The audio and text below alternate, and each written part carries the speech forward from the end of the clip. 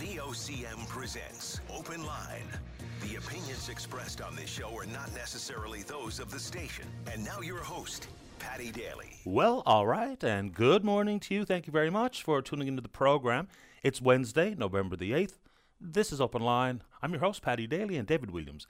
He's producing the program. You'll be speaking with David when you pick up the phone to give us a shout, get in the queue, and on the air. So, if you're in the St. John's metro region, the number to dial, 709-273-5211. Elsewhere, toll-free long distance, 1-888-590-VOCM, which is 8626. So all quiet on the NHL scoreboard front regarding the Newfoundlanders and Labradorians participating. Both Mercer and Newhook played last night. Nothing to report. But, you know, I know we're well into the NHL season, halfway through the NFL season, heading into the playoffs in the CFL, but Major League Baseball just winding up their awards portion of the season. So over the weekend, they gave out the Gold Glove Awards. For the first time in Toronto Blue Jay history, 3 Blue Jays won a Gold Glove. Third baseman Matt Chapman had another great season. That's his 4th career Gold Glove. He led all American League third basemen with 12 defensive runs saved in 2023. His career total is now 92. So no other American League third baseman is even close on that number. Behind his 92 is someone with 19. Amazing stuff. Jose Barrios, first Gold Glover for him. He had a nice bounce-back season. He had a .365 ERA over 32 starts, played really great defensively, consequently Gold Glove for him. And, of course, Kevin Kiermaier, center fielder. He's a beauty. At 33 years of age, he can still glide out there. So he's got his 4th career Gold Glover. He led all center fielders with 18 defensive runs saved and 13 outs above average. He's the 5th Blue Jays outfielder to win a Gold Glove award. The others are, of course, Vernon Wells, Sean Green, Devo Devon White, and Jesse Barfield. So congratulations. Also, the finalists for the individual awards, MVP, Rookie of the Year, and the Cy Young are also out. Toronto Blue Jays ace Kevin Gausman is a finalist for the Cy Young in the American League. And the organizers of the 2025 Canada Summer Games come to St. John's and surrounding area. They're looking for you to share your stories, which I think is pretty cool. You know, for me, when we were children and there's some of the organizing was happening, one of my schoolmates and one of my best buddies, Nick Vinicum, his father Noel, the late Noel Vinicum, was on the organizing committee. I'll always remember that little purple or maroon kit bag that Nicky had growing up. So that's one thing that sticks out in my mind. And, of course, one of the stars of the games is gold medalist in the 200-meter butterfly. That was Blair Tucker. So that was on August 16th in 1977. On August 16th, Elvis Presley died. But for the Tucker family, it's about his gold medal, the only one that we won at that particular games. So gold medal for Blair Tucker. He just recently came back to watch his daughter wrap up her swim career at Memorial University. It's the first meet that he saw at the Aqua Arena since he won the gold in 1977. So if you want to share your stories, please do exactly that. Oh, and yeah, Terry Fox made his first visit to St. John's for the 77 Canada Games to participate in wheelchair basketball. Spoke to Jacob Taylor yesterday on the program. He's one of the dart players participating in the Rock Solid Dart Tour. You know, had a big victory against Darren Webster out in Corner Brook. Does anybody know what happened last night in Marystown? I can't find it. So he had a chance last night to play the 19th ranked dart player in the world, Andrew Gilding from the UK. So if anyone's got any results from the Marystown event, let me know. And also for dart enthusiasts, tonight at the Capitol Hotel in St. John's, and tomorrow night, same thing, if you're so inclined. All right, let's keep going. As we head into the winter, lots to discuss regarding how we heat our homes, and I'm up for every angle. This is just a helpful reminder for folks who are eligible for the Home Heat Supplement Program. So the deadline is coming. It's not very quick, but it's November 30th. So if you are eligible, please do apply for the monies. It ranges between $200 and $500. For the adjusted family income for 2022 was $150,000 or less. You have to have incurred direct costs to purchase a furnace or stove oil to heat your home. So what you need a copy of your invoice for the purchase of furnace or stove oil, which should include the delivery address. You need to sign the application. Many people had theirs rejected because they didn't sign it last go around. You have to double check that the social insurance number provided is correct, and if you're eligible, please do indeed do that. If you need more information, the email address is a simple one. It's oilsupplement@gov.nl.ca, or you can simply call them toll-free, 1-844-729-4645. We'll keep that info on hand for you. So sometimes there's a lot of pearl clutching going on, right? And yes, there's inappropriate behaviors that we've seen in whether it be council chambers across the country, legislatures, and yes, in the House of Commons. It's remarkable to me just how many emails I've had in the last 2 days regarding Liberal member for Avalon, Ken MacDonald. So, of course, we know he voted against the party on the carbon tax-related matter not so long ago, applauded across the country for people who are thinking and worrying and talking about carbon tax. Then there was a motion on Monday brought forward by the Conservatives to say that the carbon tax should be axed, period. Okay. So, Mr. MacDonald, when his name was called, he got some barbs from the other side, you're flip-flopping again, Ken, and all the rest of it, and he went up with the 2 fingers to scratch his head. Now, for anyone who's tried to cloak giving someone the middle finger or flipping the bird, that's been a pretty widely understood move that people make, so that it's not quite as obvious as it obviously is intended. So he's being taken to task. And I tell you what, I've got 100 emails. Sometimes we talk about the biggest issues under the sun, might get a couple of responses, but this Ken MacDonald finger business is getting some pretty serious traction. Now, did he mean to do it? I can only offer my own personal opinion. Mr. MacDonald says, of course, he did not. But I've seen people do that particular move to give the finger many times. So just my personal opinion, he did it. He was sick of being yapped at, and so that's how he fought back with the wry smile associated with it. Mr. MacDonald will not be pleased with people who think that he did that, but it looked like it to me. And, we'll see what the Speaker, Greg Fergus, has to say about it in the near future. But anyway, and when we talk about the carbon tax carve-out on home heating fuels, it's absolutely fair ball to say that it is not fair across the country. Home heating oil is only used by 3% of the population. In Atlantic Canada, it's way more than that. We know it to be true. That's why people are saying it's a divisive piece of policy. Beyond that, it's just bad politics, right? Plain and simple. And we can expand the conversation to what I think should be the case anyway, to haul the tax off home heating fuels no matter what. Off home heating sources, period. Paying tax to heat your home, I don't get it. Anyway, you want to talk about it? Let's go. All right, in the world of housing. So, the federal government, there's been a lot of frenzy and furious and fast-paced announcements, but I'm not really sure any level of government really truly gets the urgency regarding housing.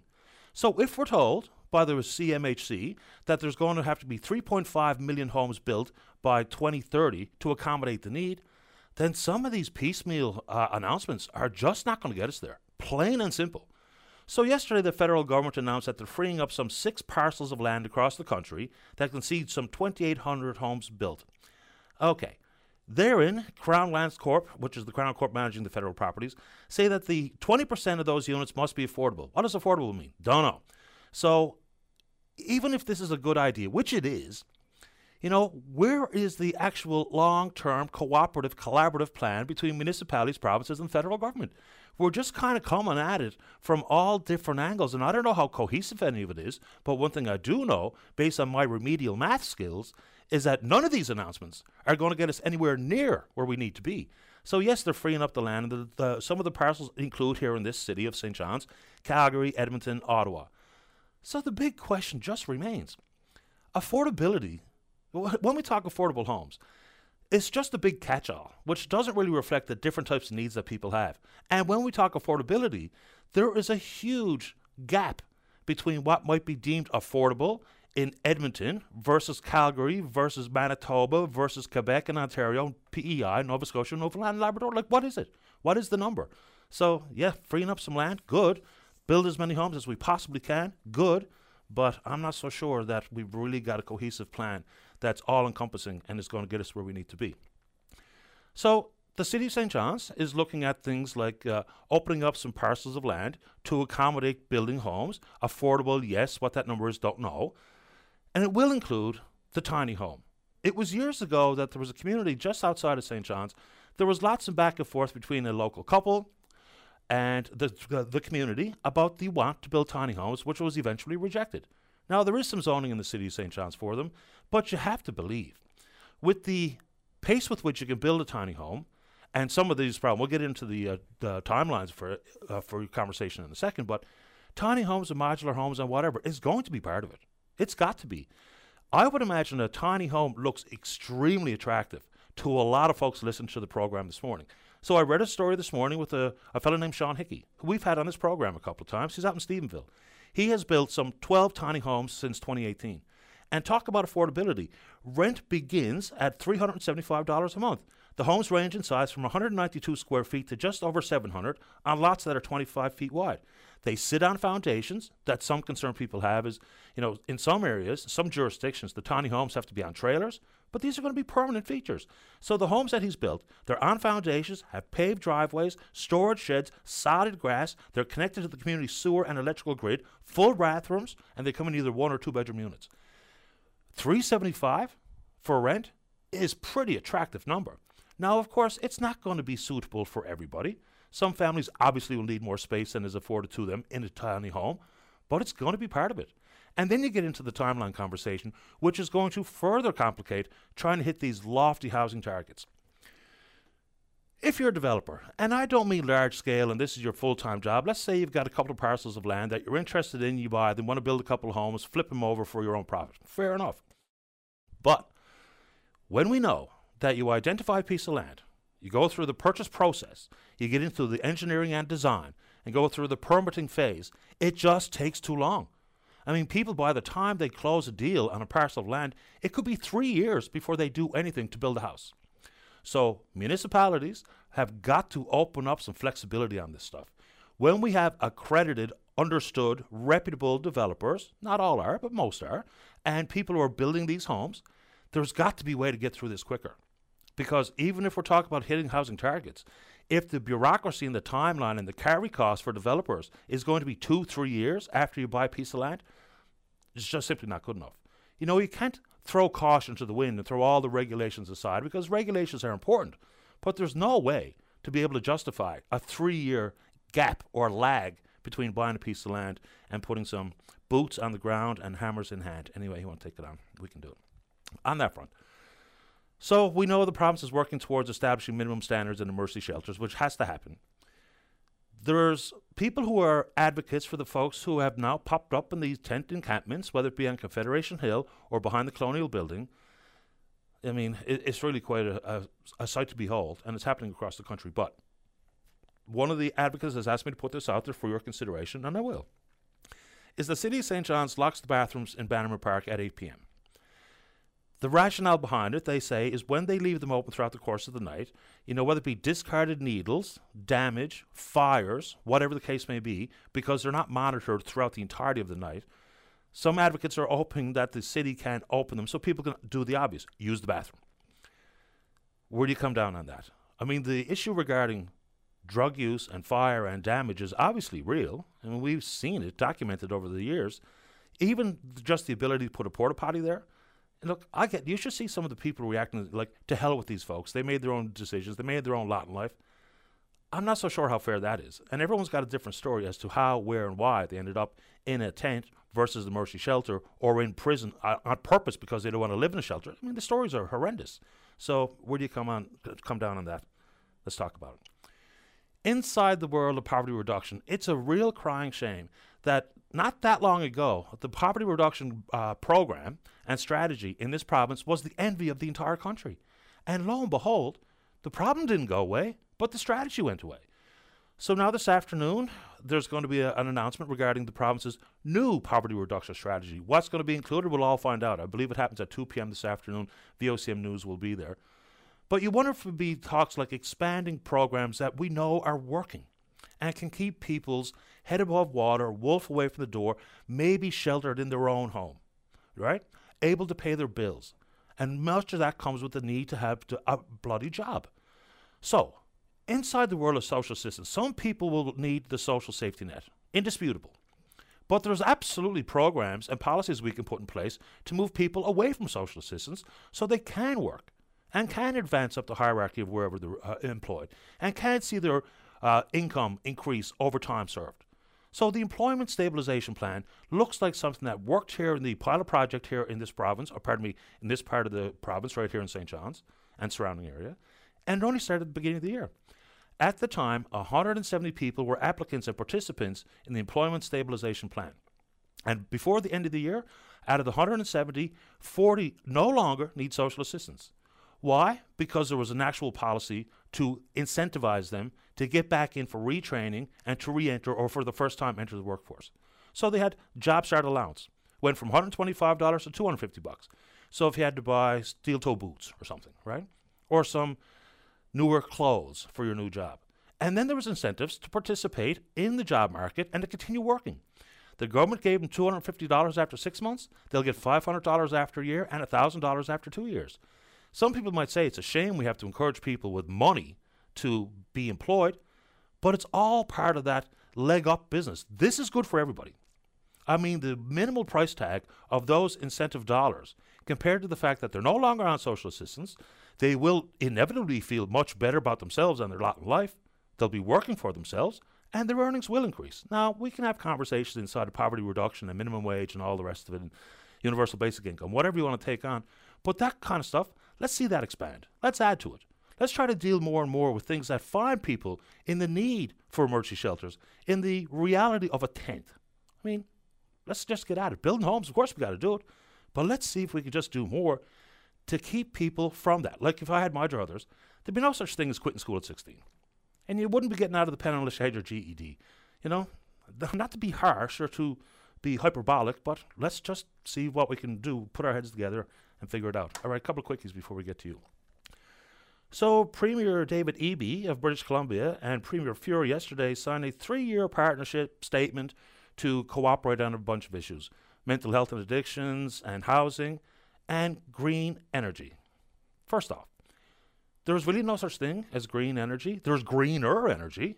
We all know that to be true. There's a long way between wind and solar and hydro versus coal, and include whatever source you'd like to talk about. But the way that the story is written and the way that the province talks is there's no reason to believe we're not all in on these onshore wind projects, right? So if you want to take it on. Also, on the Burin Peninsula yesterday, or last evening, there was a presentation regarding the potential for offshore wind. We've known for a long time that working on the regulatory issues surrounding the potential for near-shore offshore wind farms. Still remains to be seen where the market would be for the power generated offshore. We do need to know more, because a lot of these things are just unknowns to us. We can look at other jurisdictions and see how it works. We can talk about research that's been done in the impact on marine life with offshore wind farms. Don't bother listening to folks that tell you that the problem is the whales are going to jump into the swinging turbines. Let's get back to the reality of what the research really shows. Because alternative forms of energy are going to be attractive.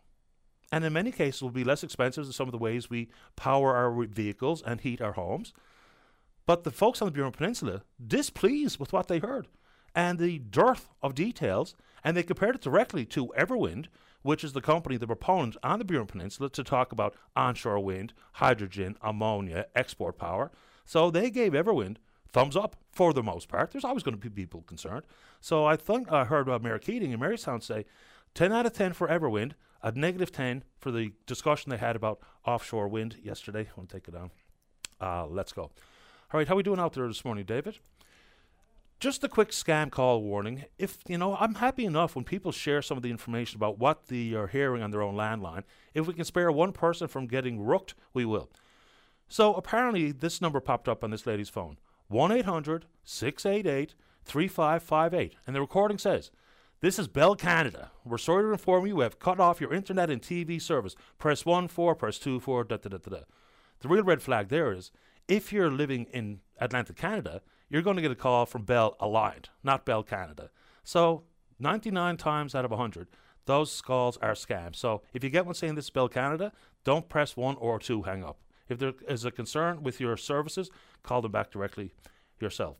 And congratulations to the folks that Share the Harvest. They made a donation yesterday, 20 kilograms of minced moose meat. Connections for Seniors Food Bank in St. John's. That's going to feed upwards of a couple of hundred seniors. Congratulations, Barry Fordham and the crowd. We're on Twitter. We're VOCM Open Line. Follow us there. Email address is openline@vocm.com. My favorite is when you join us live on the show, which you can do right after this. Don't go away.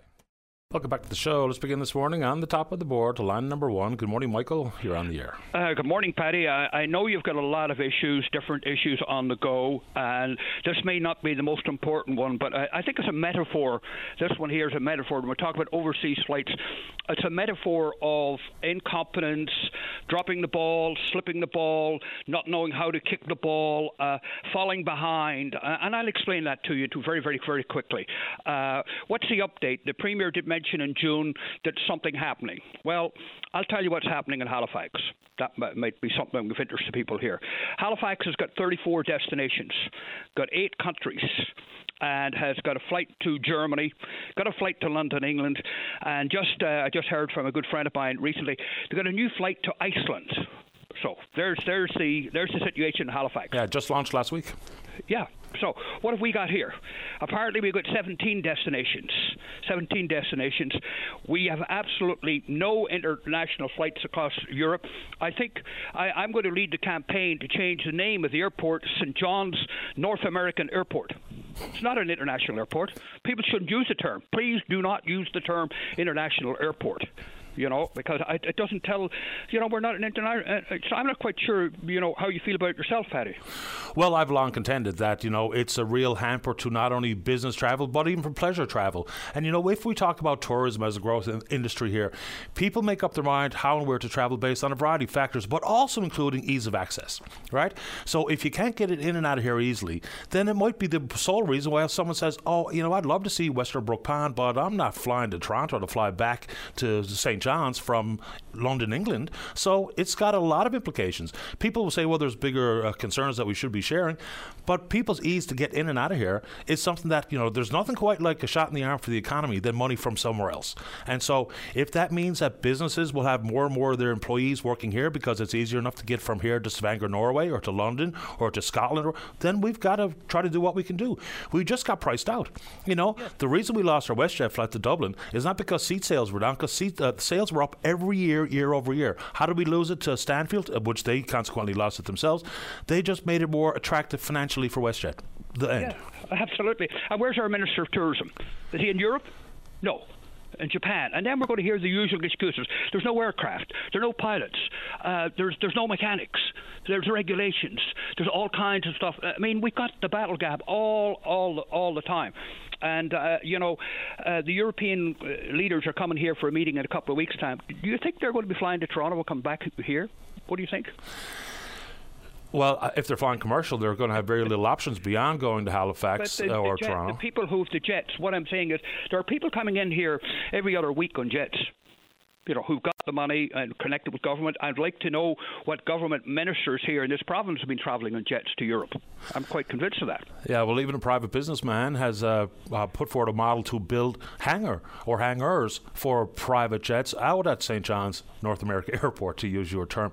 I do know, in defence of the province, they did indeed have a conversation with a German carrier, I believe it's called Condor. I don't know where that landed. The airport authority themselves, I get an update from them every now and then about efforts they're making to bring more routes, including overseas. Just think of the upside we would have if you had a direct flight to Heathrow or Gatwick or whatever the case may be in London and one to Newark, New Jersey, which is a real hub of international travel. It would make a difference. It 100% would. Yeah, I mean, sure. 40 years ago, we had flights from Prestwick, London, Glasgow, and we had, from Dublin, and again, the tourism people, the destination people, they go silent because they can't bite the hand that feeds them. Not a member stands up in the House. I feel like alone in a sense that there's no champion other than yourself. I haven't seen any organisation. The Board of Trade run something, an in-house kind of thing, charge people $150 to keep people out, to see what's going on. The battle gab, the excuses, I think people are fed up, or if they're fed up, or perhaps they don't care, to think that this is for an elite bunch of people. I feel strongly on it that even the Irish organisations in this province have gone asleep. People don't care, but I think you do, and I thought maybe it might be an idea to bring that to listeners. Happy to do exactly that, Michael. I'm glad you chimed in on it. We've talked about it, and you know what the reaction I get the vast majority of the time is people shrug their shoulders and say, well, airlines make a business decision. What the hell are we supposed to do? Well, I don't think that's how airport authorities around the country think. Well, you look at Halifax compared with our St. John's North American Airport, and I think people should start using that. Make a campaign, I'll take out a trademark if they want to. Okay? It's interesting that you made mention of the Board of Trade, because inside that world, if people want to call them elites or whatever, fair ball, but those are the exact people that are really the ones fighting for and talking about air access, international routes. For most people who, traveling is so expensive, it's prohibitive for so many people that this is absolutely the least of their worries. But some of the things that might be an indirect benefit to them is if all of a sudden tourism grows, other business opportunities grow, and then competition will mean a potential price point issue. So there does have widespread implications, even if you're not an international traveller, because many people aren't, but that's kind of neither here nor there. Yeah, I've never got a single call or a single letter from government or anyone, really interested in this file at all. And I'm not holding my breath either. But I think it's a metaphor for incompetence, people not being on the ball, shrugging their shoulders. I think I like the way that you put it there, shrugging the shoulders. Appreciate the time, Michael. Thanks for this. Thank you very much. You're welcome. All right, bye-bye.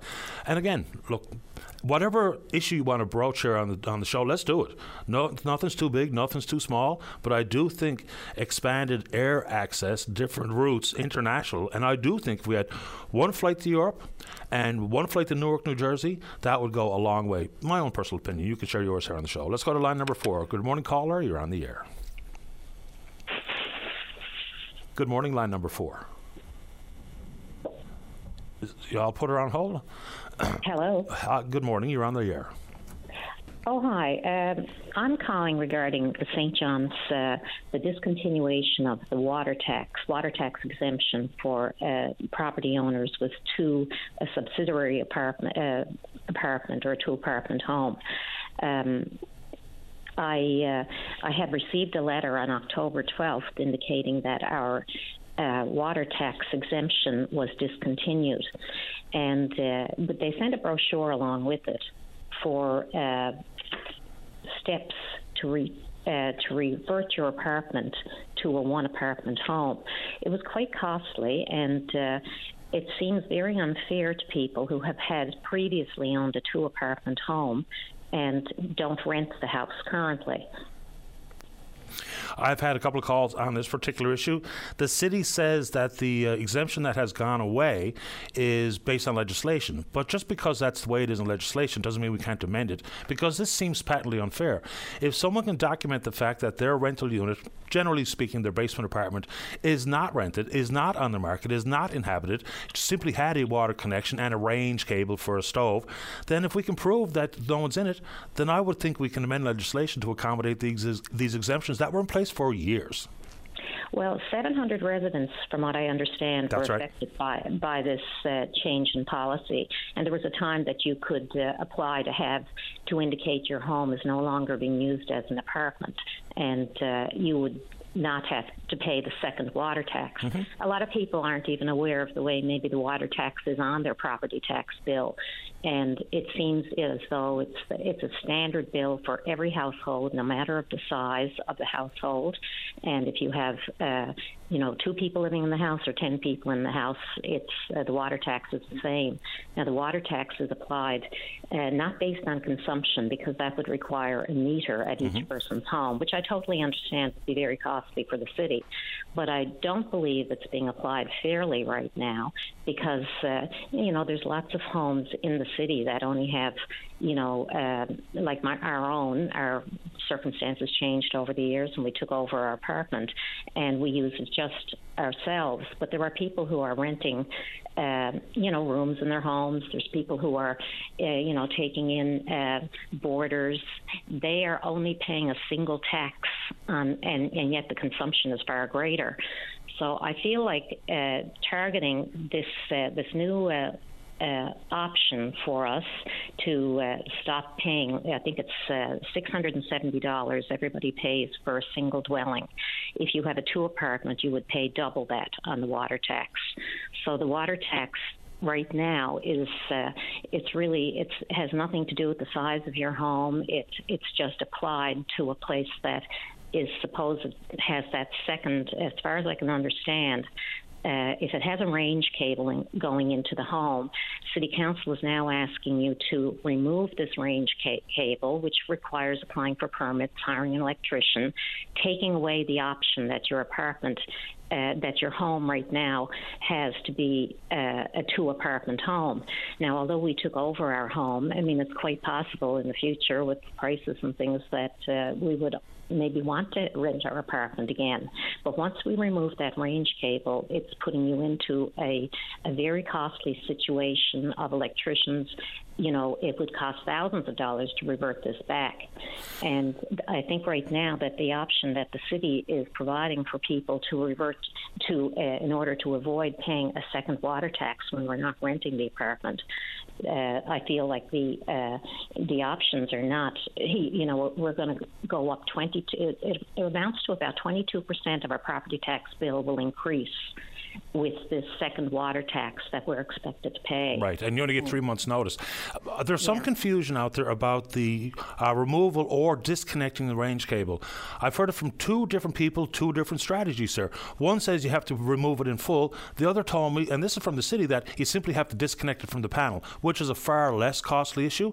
Even when you convert from, say, you know, to avoid paying a double water tax, and you do all that they're asking, and there's access and egress and the range cable and all the rest of it, you've now devalued your property. So they're hitting you from both sides here. You know, it's either accommodate the double in water tax, spend money on an electrician and a carpenter, and devalue your property, or suck it up and pay twice the water tax. So it seems patently unfair, and I know that their hand was forced based on legislation, but that doesn't make it right. We should be able to accommodate an exemption if it can be proven and documented, because the way it used to be, if you were given the exemption and then they found out that you had lied and the place was being rented, they would retrocharge you all the way back to whatever when you start to apply for the exemption. So there was penalties already in place. So we've got to figure this one out. You're 100% right, and the number is 700 people are facing the exact same circumstance. Well, one of the problems, too, is the city, and I've had, you know, 3 emails going back and forth with the city, but they have never totally explained it. They just say that legally they cannot provide it any longer. But there is no real explanation in the letter that we received.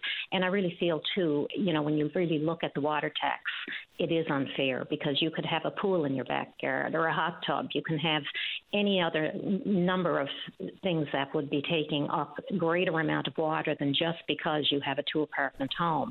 And in many cases, well, right now, I think they're going under the assumption that people are lying about it. And we were never asked if we are renting our home. Nobody ever came by and asked us. And I think right now the logic of City Hall is that they're trying to be fair to all citizens. There's a lot of unfairness when it comes to the water tax. And I think it's time that, well, I don't believe this is fair to us, but I also think it's time for them to revisit how they apply the water tax. And the water tax really needs to be applied in a more equitable way for the citizens of St. John. You're right. I mean, someone could have a 5,000 square foot home, 6 people living in it, and a hot tub and a swimming pool. And a couple of neighborhoods over, there's a single senior living by themselves in a 1,200 square foot bungalow paying the same water tax. You're right. Exactly. This information is from a friend of mine who is in the apartment business. He says, you do not need to remove the electric rain receptacle. It simply needs to be disconnected. So there's a long way between full removal and simply disconnecting from the panel. And I'll confirm that with the city because I've heard it 2 different ways. And confusion is not helpful when you're frustrated. I appreciate the call this morning. Would you like to say anything else quickly?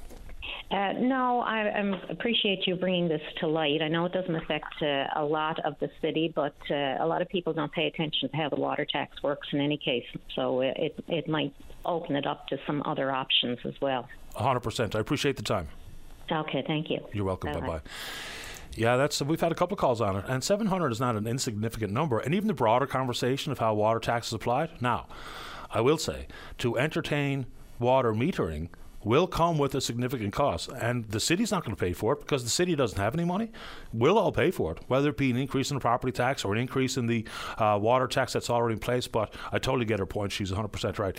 Let's take a break. When we come back, search and rescue. We'll talk about housing out in Clarenville. Mike wants to talk about some issues at the airport. Shane's in the queue to talk healthcare, whatever you want to talk about right after this. Don't go away.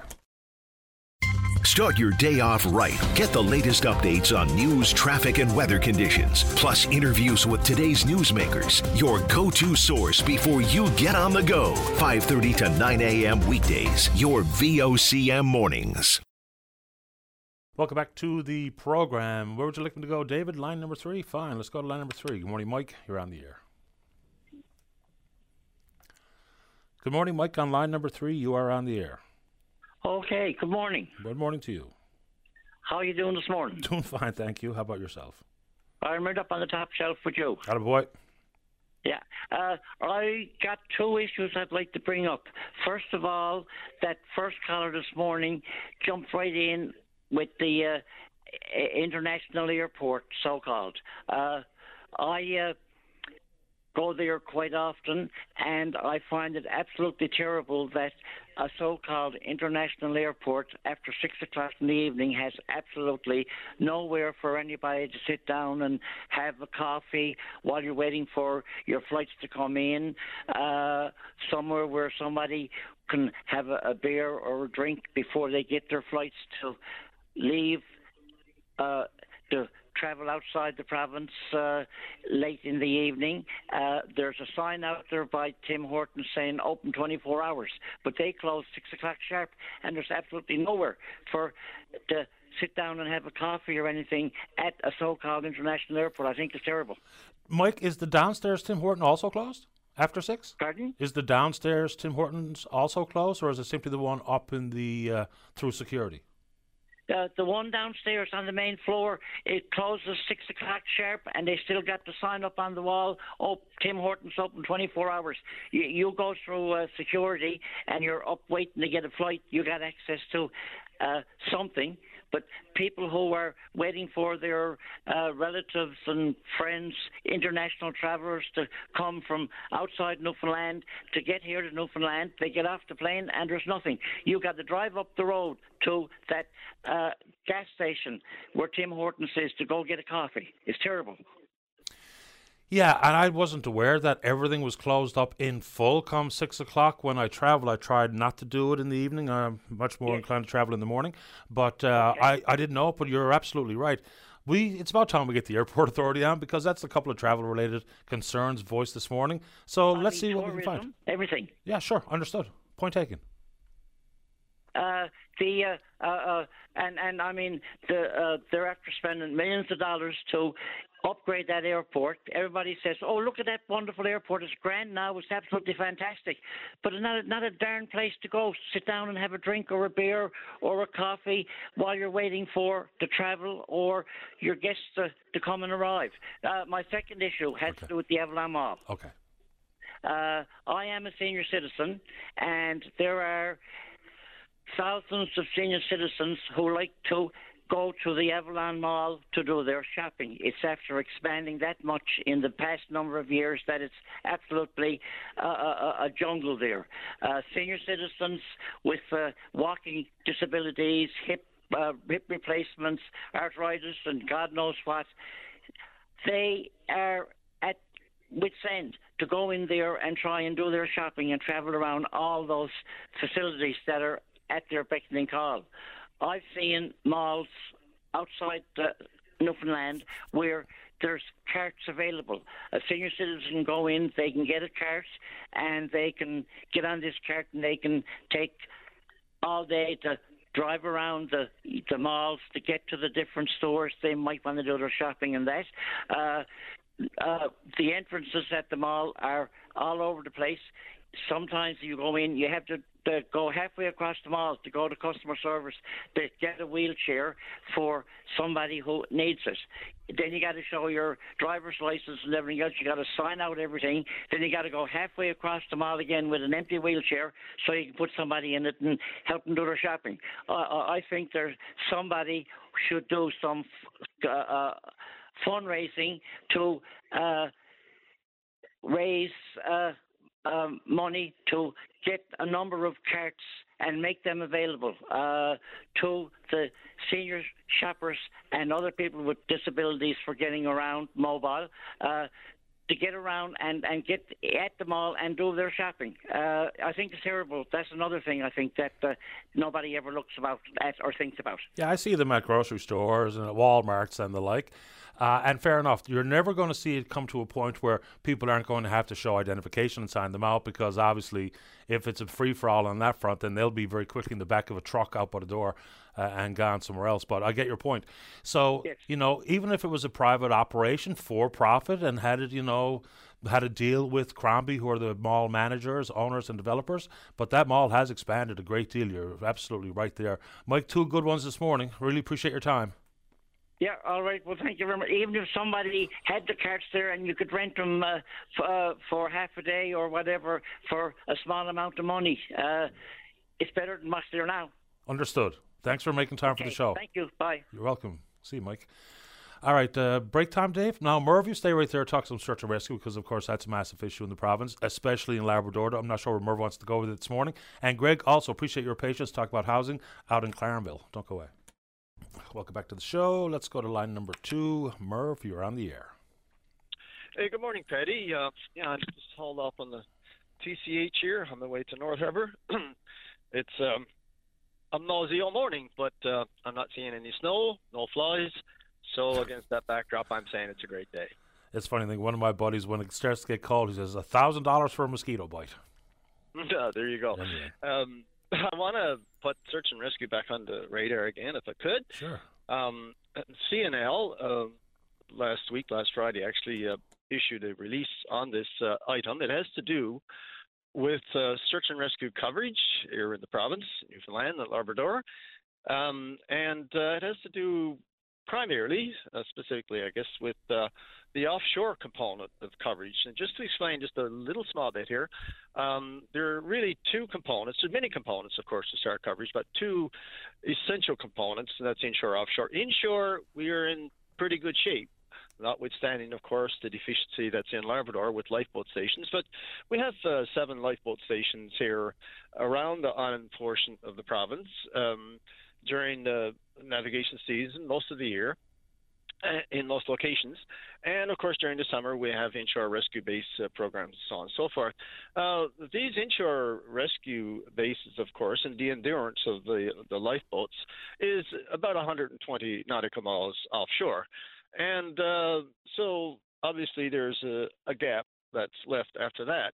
The standard that's been applied forever that I'm aware of, and from my experience with search and rescue, is that we've broken up the province, around the province, in 5 different areas, and for offshore purposes, and we also have outside the 200-mile limit, which we have international obligations for as well. So we patrol for that. So these patrol vessels beyond the 120 nautical miles really is served by much larger, multi-purpose vessels. So we came to learn, CNL, that is, came to learn that there was only one search and rescue patrol vessel on primary search and rescue, 1.5 hour standby posture. That was the NRV, just lying south of Fogo Island last Friday. And apparently this has been going on for quite some time. So all of the other key areas that's been broken down is had that deficiency and the lack of a patrol. Paddy, that's a very a serious indictment of our ability to be able to respond to search and rescue. Now, there has been times in the past where you may get one of these areas that's, you risk management, if you will.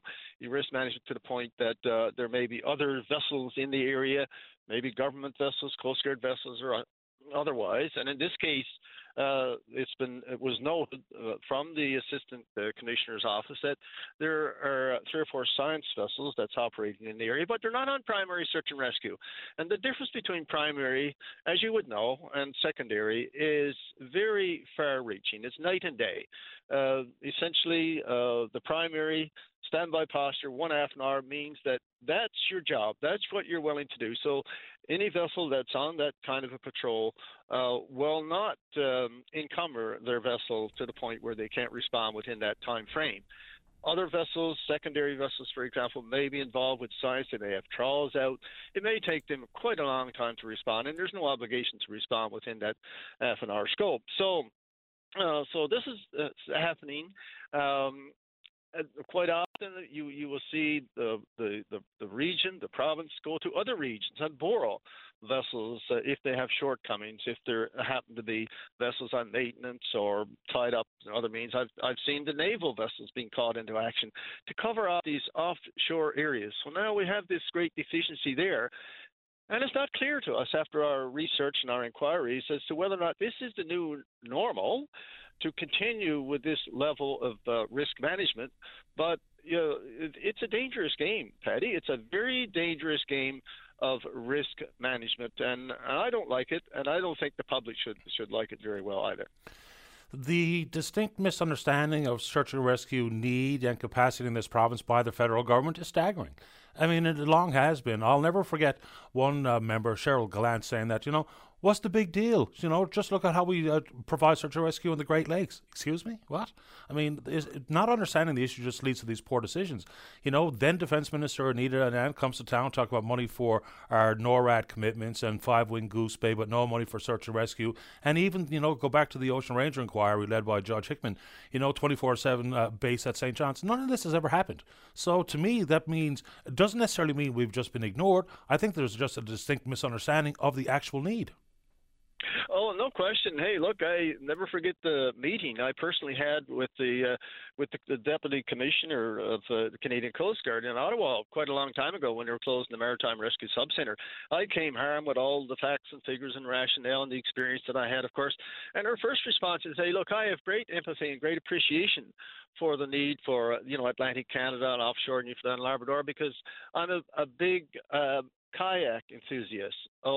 Excuse me, you have an appreciation because it's the Cheryl Gallant syndrome all the way. And yeah, you make a good point. But look, I'm going to continue whether this gets someone's goat, if it bores someone to death or whatever. I'm going to continue as long as I'm alive to profile these situations in the hopes that we can hit off what could potentially be a disaster. We need to be there and have the ability to respond to these kinds of incidents. And if we let our guard down, it's no good for me to get on your program, after something serious happens and talk about what could have, what should have, and everything else.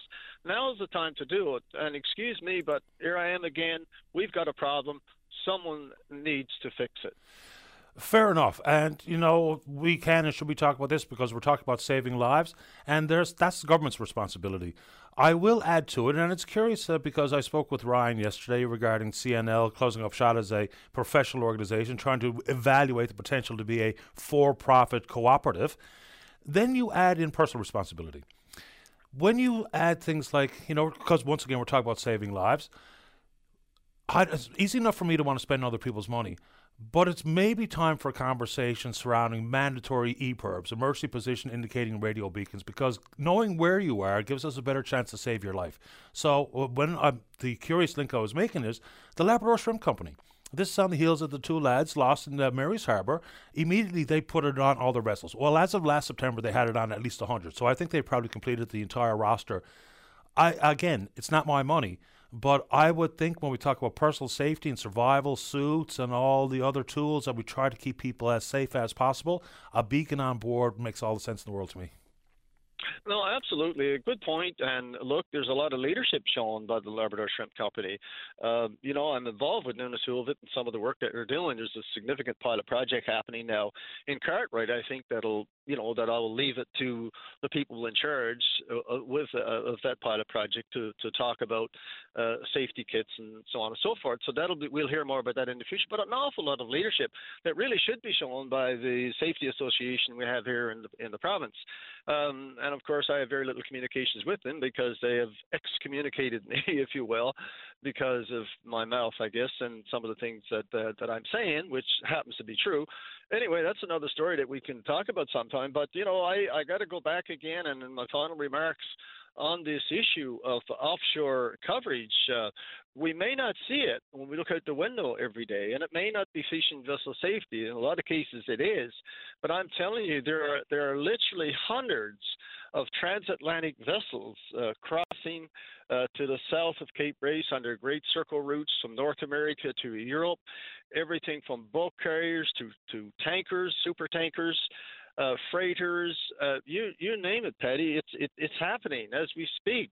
15, 20 miles off Cape Race, 100 miles off Cape. This is all happening. Just to name one type of vessels, we have an international obligation by treaty to be ready and to be able to respond, not just to be able to to pick up people from the water and so on, but to be able to manage one of these vessels that might break down and get it under tow, and the whole range of things that only the capabilities of an offshore vessel can do. And yet here we are, experiencing this void that looks to be very long term.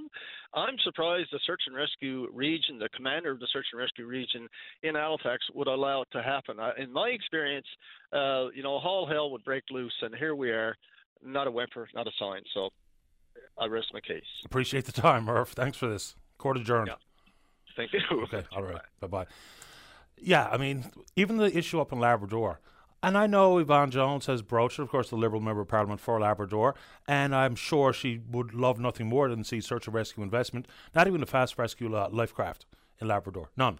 I know that some folks have done yeoman's work to try to expand ground search and rescue capacity and capabilities in Labrador, which is very, very good news. Then you harken back to some of the grey areas with where provincial responsibility began and ended, and then was taken over by federal responsibility. So, I mean, some of that, of course, lessons learned the hardest way possible, and that would be regarding Burton Winters. So, a lot of discussion about search and rescue is absolutely worthwhile. How are we doing out there, David? Let's take a break for the news on time. When we come back, still plenty of time to discuss whatever's on your mind. Don't go away. Stay informed and have your say on the news of the day with your VOCM. Join Linda Swain weekday afternoons from 4 to 5 p.m. for an hour of talk and discussion with decision makers and listeners like you. News Talk on your VOCM. Welcome back to the show. Let's go to line number 2. Good morning, Shane. You're on the air. Hello, Patty. Hello there. Shane here. I spoke to you a couple of weeks ago about my uncle who had a cardiac arrest and was in the hospital trying to get neurology to come look at him and all that. Yeah, that's right. I remember I tried to put you on to the chief of staff. Yes, and we did get quite a amount of help, and neurology did eventually come in, and he's gotten the help he's needed. He's been doing some physio in the CCU unit. But the reason I'm calling now is it's involving the same issue, but I don't know how to put this yet because there's no real liability.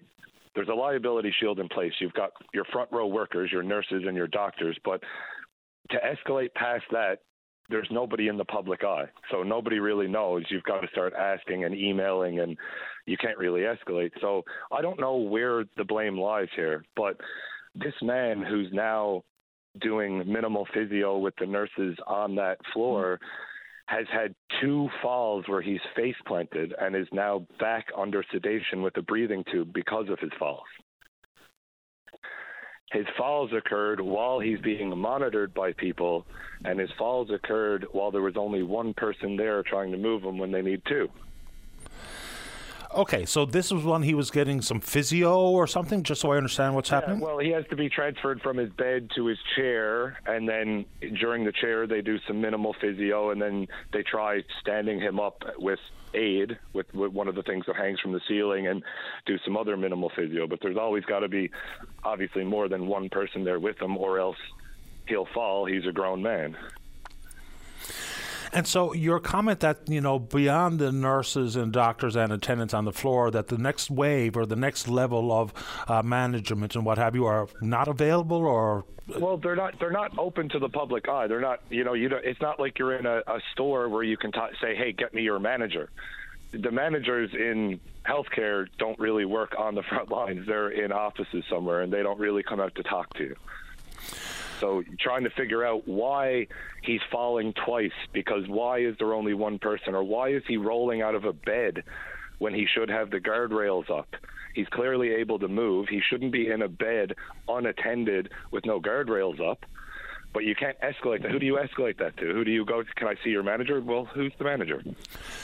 Well, like many departments, not only in health community services, the management and the senior bureaucrats are, for the most part, nameless and faceless. And they're the folks who are the real gatekeepers of information and authority, and we never get to speak with them. And there's really very little sense in saying that this is a question for the minister responsible, because ministers aren't day-to-day operators inside of healthcare in particular. So, fair ball. I understand where you're coming from. It's easy enough for me to say to someone, look, I can try to put you on to the chief of the department, which we've had some success. And it's easy enough for me to say, well, email client relations, that's where you lodge a formal complaint. But that's an after the fact. That's after the man has fallen twice and face planted. That's after he's rolled out of his bed. Pretty fundamental to haul up a guardrail. I'm not sure why that would be the case. Yeah, and I mean, there's just an obvious disconnect between the frontline workers, and this is my problem because obviously the guardrail should be up, and it should be, somebody should have done that, but I mean, I don't know who's responsible for what. I don't feel like lashing out at anyone and getting mad at them and telling them, why didn't you do this? Because I don't know whose ultimate responsibility it is, and I don't really feel like being upset with somebody who's working a 12-hour shift, already stressed out, already overworked, already underpaid, so on and so forth. So I'm just trying to bring it to the public and have people maybe hear it from the public and or from people who are going through it. Because, I mean, his recovery has been robbed. He's back to before ground zero. He's back to being sedated. He's got a breathing tube back in. They're going to have to put another tracheotomy back in. He's gone back to square one, and it's all because he fell twice and hit his face. I do appreciate the message you included there that, coming after or going after the frontline staff who are obviously overwhelmed for the most part is not really finding any solutions, because if there's only one attendant available for whatever the case may be, then there's going to be, no answers coming from them. They're not in charge of staffing, right? They're not in charge of how the staff operate. They're just told what to do. Pardon? Yeah, I'm in and out of there the last couple of weeks. I can see that it's not like they're neglecting on purpose.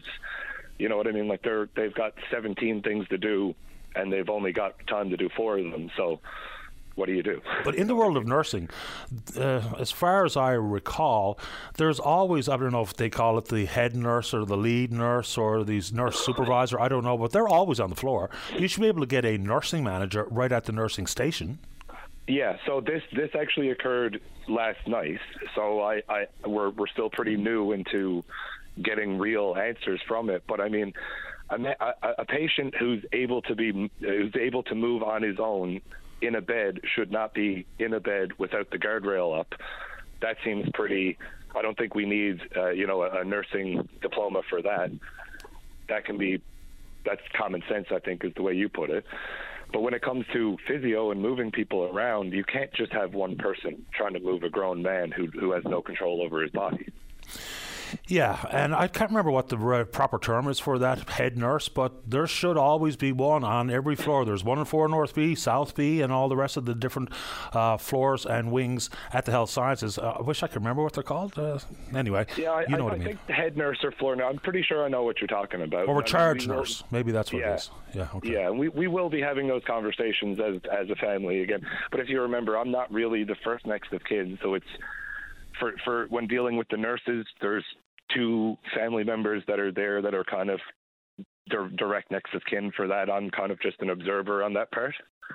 Yeah, fair enough. And even though we're talking about after the fact, it's still completely worthwhile, in my opinion, to take the time to put this formally in front of client relations, because it might just be something that, when these issues pile up, that maybe, just maybe, there will be administrative change to how some of these things are handled. So it won't get you an immediate solution to your current ongoing problem, but I think I'd do it anyway. So my approach here would be, I'd go to the nursing station and find that charge nurse or head nurse or the nursing supervisor, and I would file this with client relations with the health services themselves, because it might not be immediate, but it will be now formalized. So I would do both of those things, and hopefully we can avoid it happening to this gentleman or anybody else. Yeah, absolutely, and that'll be our course of action for sure. I appreciate the time. Good luck, Shane. Thank you, Paddy. You're welcome. Take care. Bye-bye. Sure. There you go. Let's keep going. Let's go to line number 3. Good morning, Greg French. You're on the air. Good morning, Patty. Welcome back to the show. How are you? Oh, very good, Patty. And yourself? Not bad. Thanks for asking. What's on your mind this morning? Good. Well, I caught the beginning of the show when you were talking about the housing situation and Crown Lands opening some development for private property and being able to develop affordable housing. And it brings back to mind our previous discussions on the topic of the Crown Land situation, because we've had the House of Assembly has been sitting this month and last month, but we haven't heard any movement on the issue as it affects, private landowners and other people in Newfoundland who are still stuck and cannot get their own land straightened out for sale or development.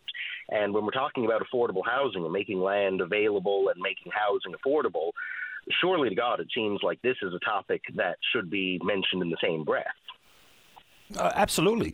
I mean, like all of these housing-related conversations, it's not one style of housing. It's not the ongoing commitment that we've had to single-family dwellings. It could be about apartments and about affordability and tiny homes and modular homes and federal land, provincial land, crown land. All of this is involved in the conversation, because when we pick at it a little bit here, a little bit there, we are going to be nowhere near achieving the forecasted goals that have been set for us, whether it be the feds talk about 3.5 million or the province talk about 60,000 units in the next 6 years. We've just got to incorporate everything and figure this thing out. And certainly it seems like if we are moving toward a private developer model to solve the housing crisis, again, we're right back to needing to solve the problems that we have in this province right now, with the simple fact that the government doesn't know what is and isn't Crown land, and the fact that the public genuinely believes in ownership of certain land and only finds out when they go to build or when they go to sell that these problems arise. And then we have situations that a real estate transaction or a residential mortgage that would take 30 days to close is tied up for multiple years. And it's a situation that requires a solution, and one that would go some distance toward helping this problem, certainly at least not making the problem worse for other people. 100%. The province knows full well that we have a Crown Lands fiasco. And again, it's bigger than the Diamonds in Catalina. It's bigger than Adam out in Brookfield with his farm. It's going to be an issue, and it has been an issue, for dozens or hundreds or thousands of people. And the unwillingness, like even when Cleveland Forsey tabled the private members' resolution, not even willing to engage in any type of debate. They put forward some very small piecemeal measures to make it easier or better, but they're not doing anything. They're not the appreciable steps that need to be taken. And that's what I find most disappointing about the whole thing, because this is one, I don't think anybody can justify the status quo. I haven't heard any vocal endorsement of the way things are right now. It seems like everybody acknowledges there's a problem. There are very, very simple solutions that could be put in, but there's absolutely no movement happening. And we have 1 week left. They're on a constituent week right now, but we have one more week of the House being open, and there's been absolutely no movement that I've seen in the House to go towards solving this. While we're talking about affordable housing, while that's crisis, we have people, as we speak right now, who are tied up with their houses for sale and their land in court, who can't get any distance ahead on it.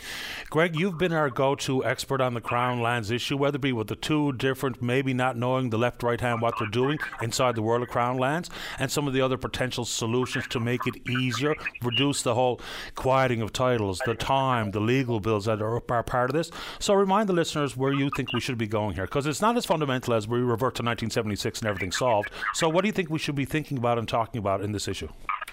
Well, ultimately, we just have to acknowledge reality. I mean, there are houses that are built. There are people paying municipal taxes. There's occupation on land right now.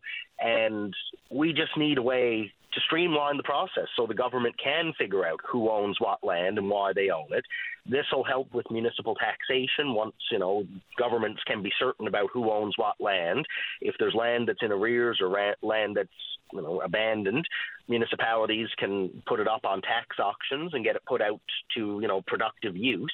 We don't need to have this technical problem frustrating normal societal operations. And really, that's where we are. And like I say, this has been in the news for a year. This has been in the news for over a year. And as we sit here today, I don't think we're much further ahead than we are a year ago. And there are just more people who are coming to find that they themselves are in this problem. And when we're talking about making land available and making, HST deductions and loan availabilities, That's not going to help anybody if they can't get their land titled in the first place in order to do any of these things. And let's just put in the ears of all of the members listening to the programme this morning, even to arm them, whether it be the policeman forces on the PC side or Housing Minister, Social Development Minister of the Crown, put two things on their agenda that you'd like to see debated and questioned fulsome in the House of Assembly when they return next week. Make it so that you can go to Crown lands and you can get a quitclaim deed, a deed of release from the government. That is to say, the government's not going to guarantee that you're the owner, but they'll at least step out of the picture and let you solve your problems yourself. If we could get to that point, the legal profession has been dealing with land title in Newfoundland for 200 years. We can deal with it if we don't have this obstruction. It is as simple as that. If we can get to that point, we can solve a lot of things and we can move a lot of things forward, and I think it would really help with this housing development issue that we're facing today. Really appreciate the time as usual, Greg. Thanks a lot. And thanks for having me, Patty. My pleasure. Take good care. Bye-bye. That's Greg French, of course. He's a lawyer out in Clareville who has been our go-to voice on the issues surrounding Crown lands. You know, we've got two different divisions. I think we're the only province in the country that has two divisions dealing with the one topic, Crown lands. Let's get George in before we get to the break. Let's go to line 2. George, you're on the air. Hello, George. Hi, George. Hello, Patty. Hi there. Patty, hi.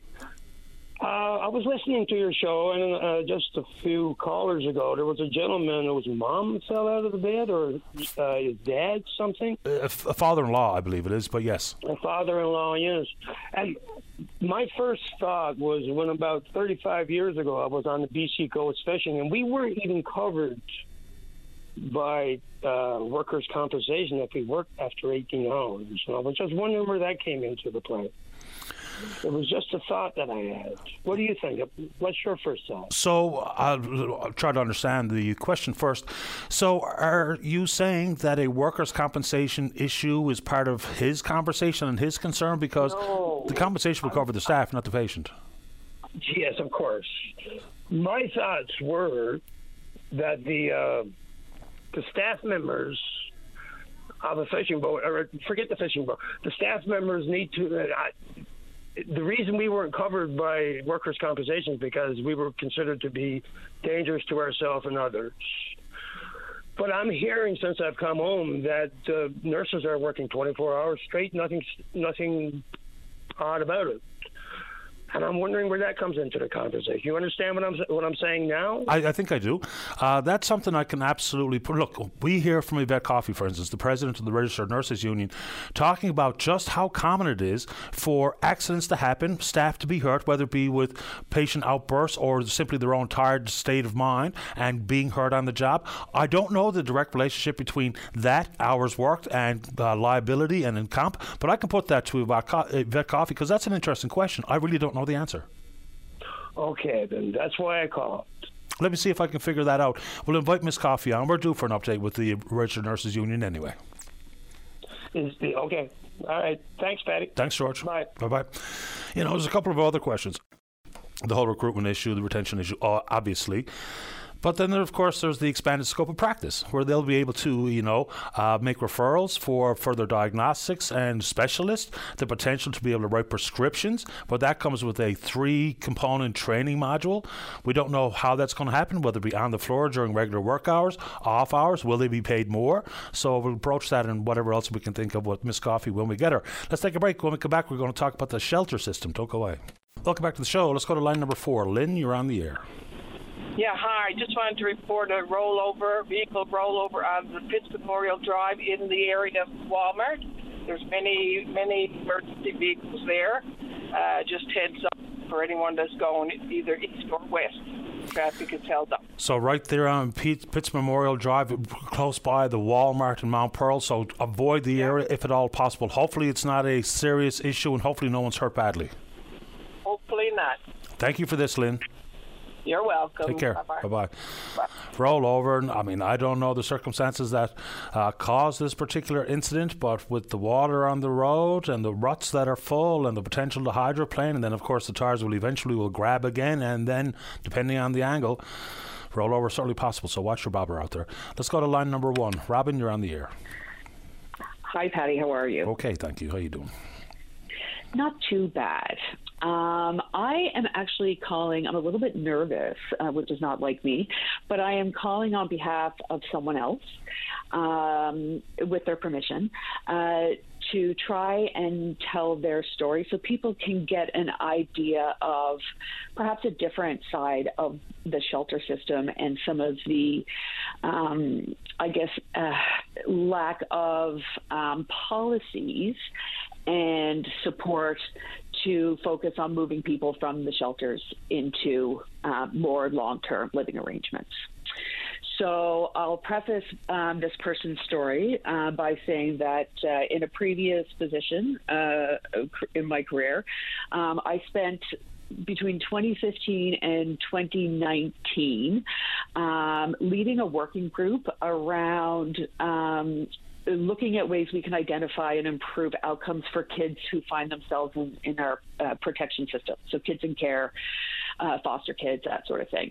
And so, we had people at this working group over that period of time. We had the deputy minister of CSSD. We had ADM of CSSD for child protection. We had, the doctors responsible for the kayak clinic at the Janeway who investigate child abuse and things like that, key assets. Like, we had everyone at the table. And at that time, there was a lot of turnover with deputy ministers. And so we had 4 deputy ministers in 4 years. So it took a long time for us to kind of engage the department in the actual discussions that we were looking to have. And so some of the things we did were professional development. And so research papers and funding, that sort of thing. So while I fully admit that I am not a social worker, I have been a part and spent a fair time a part of conversations around policies and approaches to child protection that are evidence-based and show positive outcomes for people who enter the system. So I'm coming to this story from that lens. So I met this person. I was connected to them in September, and they are a young mom, and they had suffered some pretty bad health issues that landed them in the hospital a couple of times for weeks at a time. And throughout that time, her child was taken from her. She was in the hospital. She was unable to provide care. And to be honest, she doesn't actually really remember because her health was so bad at the time. She can't really recall how all that happened. So she starts to improve her health, and she gets out of the hospital, and the child remains in the care of a caregiver where they were placed. Anyway, I don't want to get into too much of that, but I just want to say that 2 years later, she is still without her child. And so in July, she found herself in a situation where the home she was living in was extremely toxic. And as someone who is living in recovery, she found that she needed to leave that space. And so the social worker advised her to go to the gathering place and that she would have a bed there and everything would be taken care of from there. And so she spent a few nights there and then ended up in a private shelter. And that was July. And she is still in that shelter today. And in that time, she's actually in one of the nicest private shelters I've been in. So, she would never complain about the things that I'm about to tell you about because she knows that it doesn't get any better than this, that things can only get worse.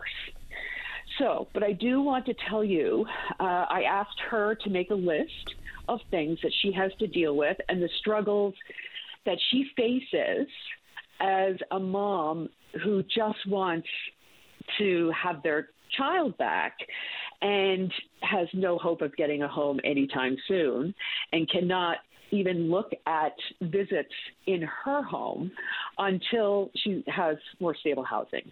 And no one with any of our departments or community groups is supporting this person. No one.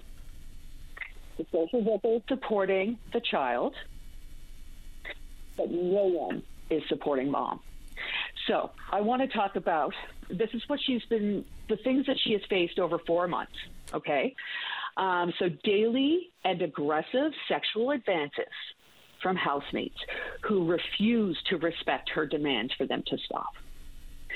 It's been a revolving door. There are 4 people living in this 2-bedroom shelter. It is located in a very high traffic area of my neighborhood, known for drug trade and men soliciting women. So every time she leaves this space, she risks being in that position of being propositioned. So she has had 4 different, I just want to talk about her housemates because it's been a revolving door. No one says, oh, would this be a good fit for the house? It's like they just show up.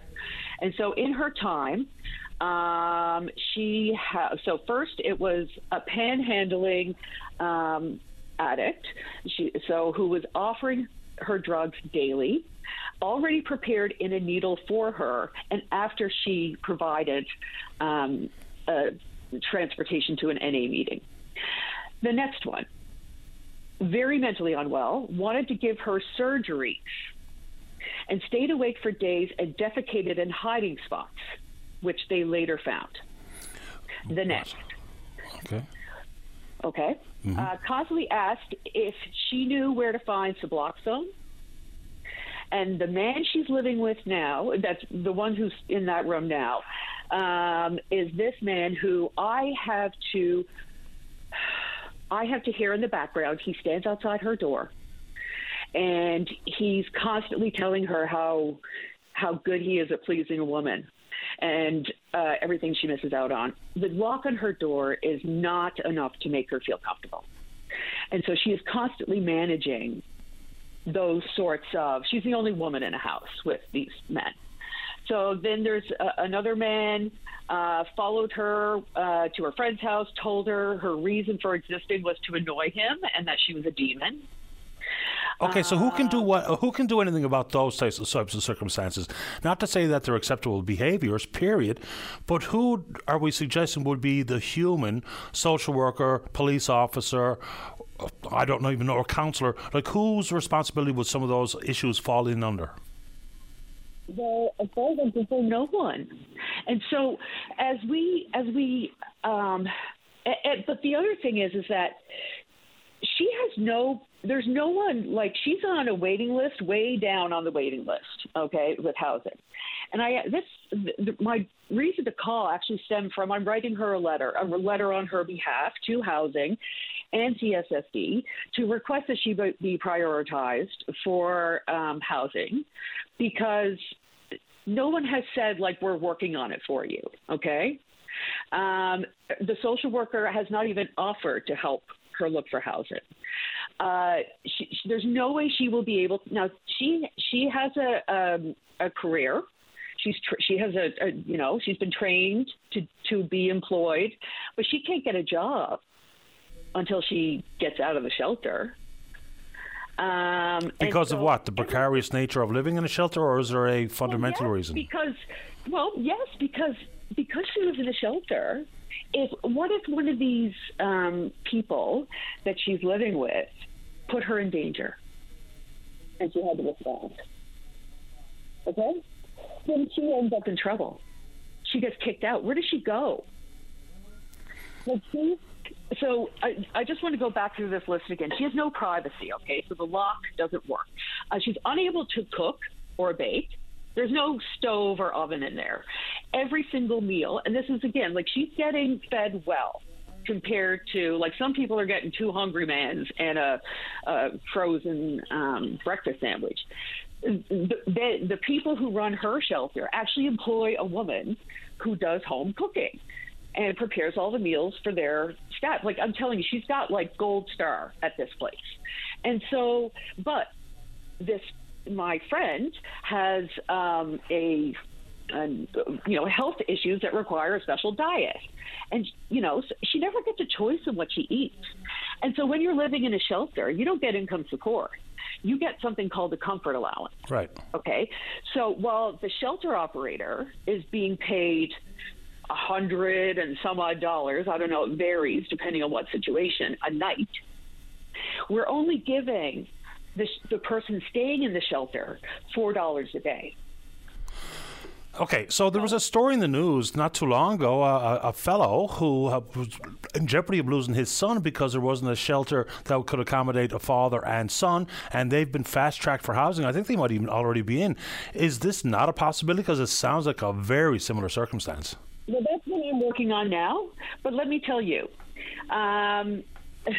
we're at the point now with the social worker. The child has been away from their mother for so long. They're starting to talk about adoption into the foster home. And so now this person is facing, and like they were just notified that they have a case conference in a day or two, and the lawyer from legal aid has not met with them in months. The social worker drops things on her at the last minute. And so she lives in constant fear of losing her child and being attacked constantly by her housemates. And I don't know. It's so all that to say, I just want people to understand that, when it comes to poverty reduction, okay, when it comes to housing and 5-point plans, all right, we need to focus on all these areas where we're failing. Instead of coming up with these new plans, if you look at the Health Accord, recommendations for the social determinants of health, if government would just do that, I'm telling you, we need more humans working with people who actually care. A lot of the folks who are in these positions, like everyone working in housing is understaffed. The community groups are understaffed. Everyone at this level working with these people are going above and beyond, and they can't keep up. I'm going to use the analogy. You got a nice head of hair. You ever used dry shampoo? No. Okay, but you know what it is. I know what it is. Okay, so imagine you give up washing your hair, and you just keep putting more and more dry shampoo on to cover up the grease. Well, that's what our government's approach to anything poverty related has been since 2015. And it's time to wash the hair, Patty. It's time to wash the hair. So I do have to leave it at this, problem because I'm way over time, but I am curious to hear what's coming in this poverty reduction announcement this afternoon. It's a crying shame that the program that was in place at the envy of the country was so-called or for some reason abandoned, and yet all of these issues continue to manifest in greater numbers, more severe stories. It's heartbreaking stuff. I appreciate the time this morning. Thank you for doing this. Thank you for giving it to me. You're welcome. Take care. Bye-bye. All right. Bye. Dave, I have no idea where I am. Am I off to a break right here? I probably am. Let's go ahead and take a break. When we come back, we are going to talk about poverty reduction and then whatever you want to talk about. Don't go away. Your voice in Newfoundland and Labrador's biggest conversation. If you want to know what's happening in your province, tune in to Open Line every day. Have your say weekday morning starting at 9 a.m. on Open Line with Paddy Daly on your VOCM. Welcome back to the program. Let's go to line number 3. Say good morning to the PC member for Bonavista. He's the opposition critic for poverty reduction and social development. That's Craig Pardy. Good morning, Craig. You're on the air. Good morning, Paddy, and thank you very much for taking my call. Happy to do it. I, like you and like most residents in Newfoundland and Labrador, eagerly await today the poverty reduction strategy that will be launched at 2, and you referenced that several times. I think you may have also referenced in your preamble that we did have a state-of-the-art plan back in 2005 to 2015, which got a whole lot of national recognition for bringing Newfoundland and Labrador out of poverty. And many people have referenced that. And when that program started, Paddy, there were 15.5% of children in Newfoundland and Labrador were living in poverty. That made a significant difference, even to the point of bringing children out of poverty and those other groups in Newfoundland and Labrador, that we've got a whole lot of national recognition, even to the point that we probably led the country in the top 2, probably second in the country back in 2015. Your previous caller mentioned that 2015, what significant thing happened in our province was that we had a new government that came in at that time. And I would say to you, while there were measures from 2015 that were put into place, we found that poverty from that point in time start to increase again through a myriad of factors. But it looks that they did not prioritize that plan.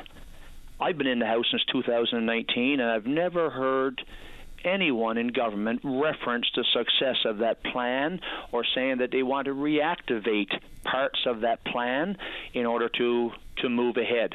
We will see this afternoon as to whether there are some remnants of that plan that they're going to reactivate or to, with some degree of vigor.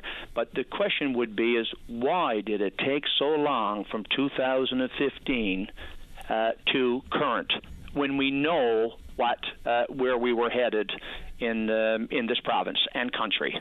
And even with an effective strategy that was in place, it's not like poverty was eradicated and there was no need to continue. It was still an ongoing concern, and there's always more governments can do, and individual responsibility plays a role here, and opportunities.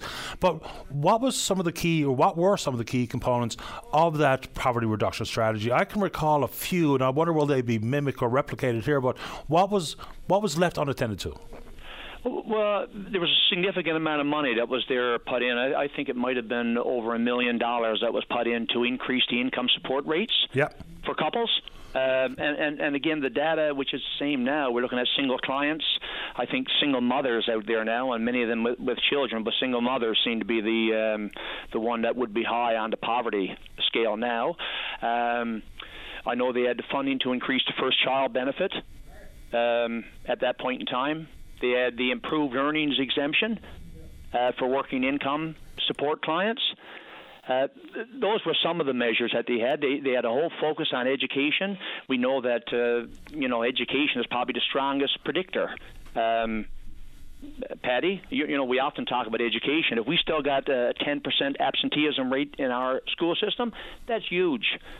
And that got a whole lot of prevalence. And there's been articles written from 2005 to current which stresses the importance of education and early childhood education. So if we look at all those indicators that we've got, it would beg that we ought to have taken something substantive. I keep going back what Josh Smee had stated, that if we took those that are out on income support, which I can rest assured, knowing that when I work in the District of Bonavista, those that would be in the greatest and highest degree of poverty in the District of Bonavista would be those that would be on income support. And Josh Smee would say that if you doubled what they currently receive, if you double it, they still fall below the poverty line that we would have in our country. So, there are some significant measures. I just want to mention as well that, I eagerly, in October of last year, joined the All-Party Committee, that would look at basic income. Mm-hmm. We did that in October. We had our first meeting early November. I was eagerly knowing that long before where we find ourselves now, 1 year later, there would be something substantive that would come from that would take some meaningful role in. Now, I can't see our work and our committee work taking any impact into this one because we never got to the point where we even got recommendations yet. And we know that the budget process is probably beginning now, Patty. You get into early November, they're well into the budget preparation for next March. The only thing I would say is that we haven't got to the point of even recommending. So until it becomes a priority, and we'll see what is rolled out at 2 o'clock this afternoon, we can't have the food banks of Canada stating that child poverty, where we are, and other agencies stating that we could conceivably have 25% of our children in Newfoundland and Labrador living in food insecure homes. Yeah. And that was January of this year, I think that article came out, Patty, when we talk about that. But I'll give you some numbers for context. Children using food banks in this province, and the report went back to March and looked at March year over year. There was a 12% increase in people using food banks, period. Children represented 1/3 of the food bank users, and they only represent 20% of the population. So there you go. There's some numbers. You mentioned education and absenteeism and whatnot. Yep. That 10% number, I think you're probably referring to those who are chronically absent. Yes. Which is a remarkable number. So when the Child Youth Advocate, Jackie Leigh Kavanagh at the time, she made that report public and talking about the fact, and here's where the number becomes extremely disconcerting. If you are chronically absent in grade 6, 75% of those children chronically absent in grade 6 never graduate high school, and we know what that means in a competitive world, competitive job force, and an opportunity to have a gainful, meaningful, prosperous life. So those are staggering numbers, both of those in context. Patty, disturbing. The only thing I would say, back in that poverty reduction plan, 2005 to 2015, which got such accreditation and across Canada, they stated in that report that 60% of those living in poverty had not completed their high school education. And so we're aware of the linkage. But if I ask you, when is the last time you talked about, or on your show, or whether the government has brought, significant incentives or initiatives that would be undertaken to make sure that schooling or education that doesn't occur? The absenteeism rate is not what it is today. These are the things that I think that people look for leadership in the government to say, what have you done, and has it moved the needle? Yeah, what I would start with is we need to, first off, need to know why we're absent. Because, and that's where it's not just a Department of Education issue. This would include the Justice Department, the Health Department, Social Development, there's transportation. There's so many different departments that would be involved in trying to rectify or to identify the reason why we're absent, and then to try to do something about it. Because it's not just a one reason why children aren't in school. No. So I would start with that. Craig, I'm late for the break, but I appreciate you making time. Anything else quickly? No, that's good. And you hit nail on the head. Poverty is multidimensional. You're 100% correct. So listen, I eagerly look forward to 2 o'clock. I don't think my committee or the committee that was on basic income has had any impact or input. At least I'm not aware of it. But I'll certainly, like you, be tuned in at 2 o'clock to see as to where we're going. I appreciate the time. Thanks, Craig. Thank you, Patty. All the best. You too. Bye-bye. Craig Party is the PC member for Bonavista. Let's take a break. When we come back, Colleen's in the queue. Don't go away. Welcome back to the show. Let's go to line number 2. Colleen, you're on the air. Hi, Patty. How are you? Doing okay, thank you. How about yourself? Good. Thanks for taking my call. Happy to do it. The purpose of my call today is just to acknowledge November 8th as Indigenous Veterans Day.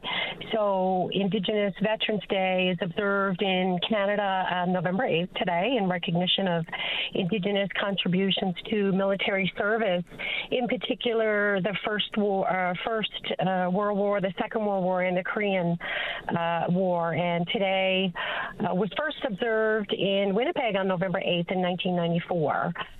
So I just wanted to shine a little spotlight on today's November 8th, Indigenous Veterans Day, and in particular, some 7,000 Indigenous people who served in both World Wars and the Korean conflict.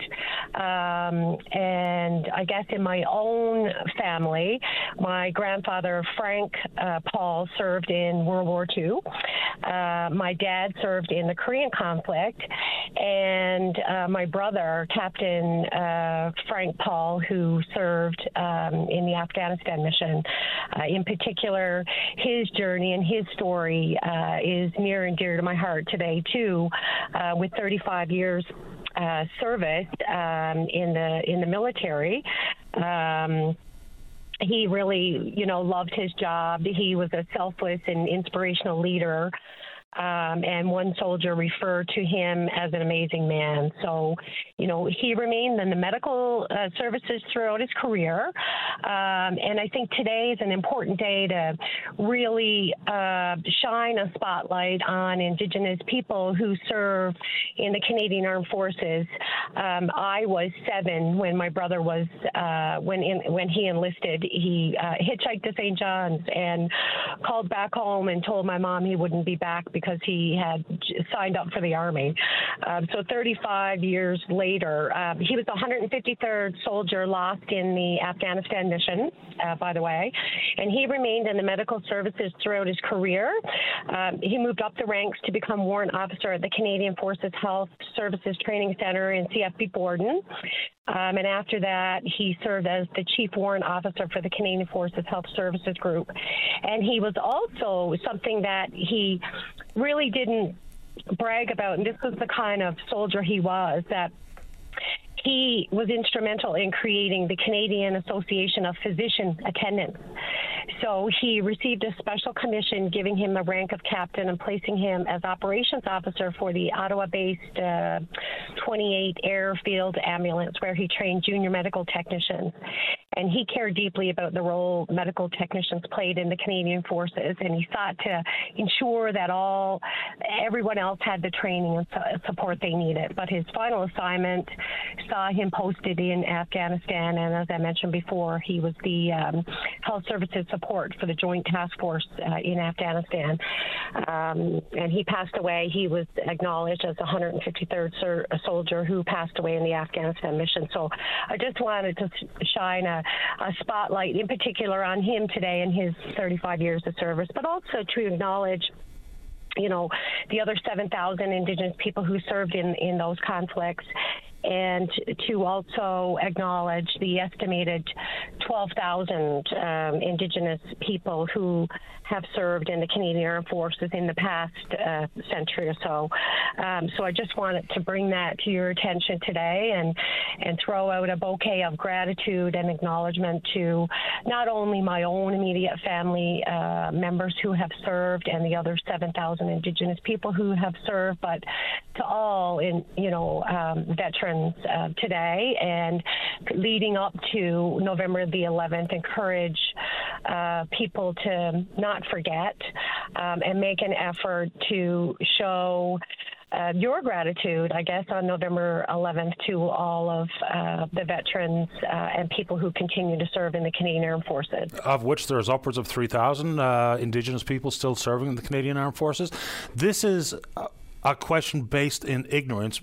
Is there a certain significance of November 8th for Aboriginal Veterans Day? We understand the significance of November 11th as Armistice Day. Is the 8th anything representative in particular, or is it simply to identify a different day to recognize Aboriginal veterans? It was observed first in Winnipeg in 1994, and it was observed just as a recognition for Indigenous contributions to military service because they were often overlooked. Okay. So November 8th is just an addition. It's not to take away or replace, November the 11th, obviously, but it's a special day just to highlight the Indigenous people who have served in particular with the Canadian Armed Forces. And I'm glad you brought it to the show today, Colleen. Thank you very much. Thank you. Have a great day, Patty. You too. All the best. Bye. All right, bye-bye. Let's take a break for the 11 o'clock news. Don't go away. Join Greg Smith weeknights at 5:45 as he chats with local musicians about life, inspiration, shows, and new music. Tune into Soundcheck, your backstage pass to the local music scene on your VOCM. Welcome back to the show. Let's go to line number 4 and say good morning to the president of the Newfoundland and Labrador NDP. Let's go, Raj Sharon. You're on the air. Hi, good morning. Welcome to the show, Raj. Good morning. Thank you. Yeah, I just wanted to call in and thank you for taking me. Basically, we had a convention last weekend past, and it went really well. We had delegates from across the province, so it was in person and remote.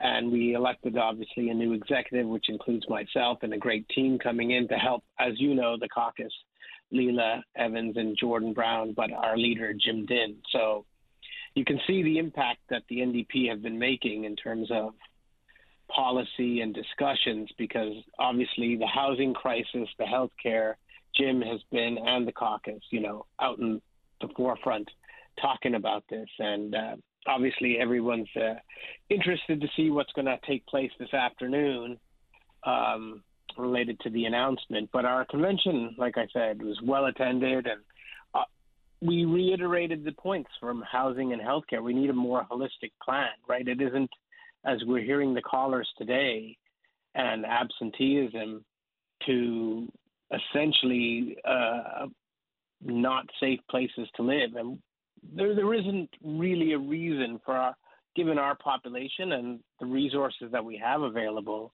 to have this many systemic problems. Like, I find it really hard to believe that, with just over 500,000 people, we can't manage to make sure that housing's not an issue, education's not an issue, healthcare is not an issue.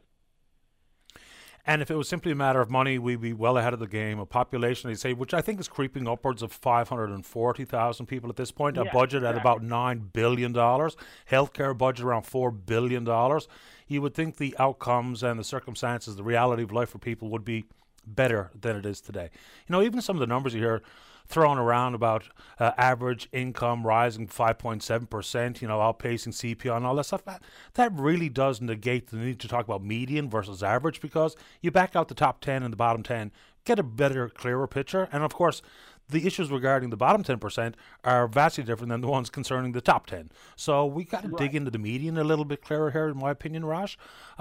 Very quickly, and this is not necessarily about the NDP, but it's about how party executive actually operates. Where do you put your prime focus? I mean, supporting the caucus of 3, obviously, but what they want for the NDP to do better, I think the high water mark ever for the number of NDP MHAs has been 5, if I remember that number correctly. Right. So, exactly, yeah. Digging in with district offices, election preparedness is not going to be every day, all day, leading up to, every 4 years and the time in between.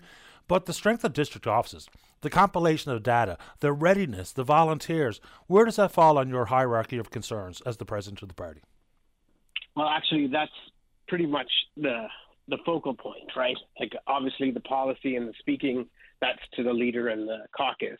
But our goal here is to support them in terms of helping to take and create the list that we need for the district associations, to your point, to talk about that, taking people that are supporters to becoming members, to being active, to becoming candidates. That's the role of the executive. And what we need to do is assist them, obviously, in terms of helping create policy, but it's creating that structure to allow for candidates to run, to get their fundraising, so the candidates can focus on knocking on doors and talking to people and listening, which is a big aspect. But ours is like the structural things. How do we execute our campaigns? How do we get people out to the doors and the voter contact and helping them identify people that need assistance to get to the polls? So it's from the beginning to getting district associations candidates to helping them execute throughout the course of the campaign, and helping our leaders and incumbent caucus members also, be able to campaign effectively. That's our role as an executive. This would be an issue regarding optics. If and when a party, provincially or federally, can't field a candidate in every district or every riding, it gives that sense of lack of preparedness. And it should not include candidates who are simply placeholders. And we know that happens sometimes. People come forward because they're encouraged or urged at the 11th hour to say, look, we really need someone on the ballot. When a party can't field a full complement of candidates, how do you think that hurts overall the ability to fundraise and to be taken seriously as a real legitimate party that could or should have a shot at the seat of power?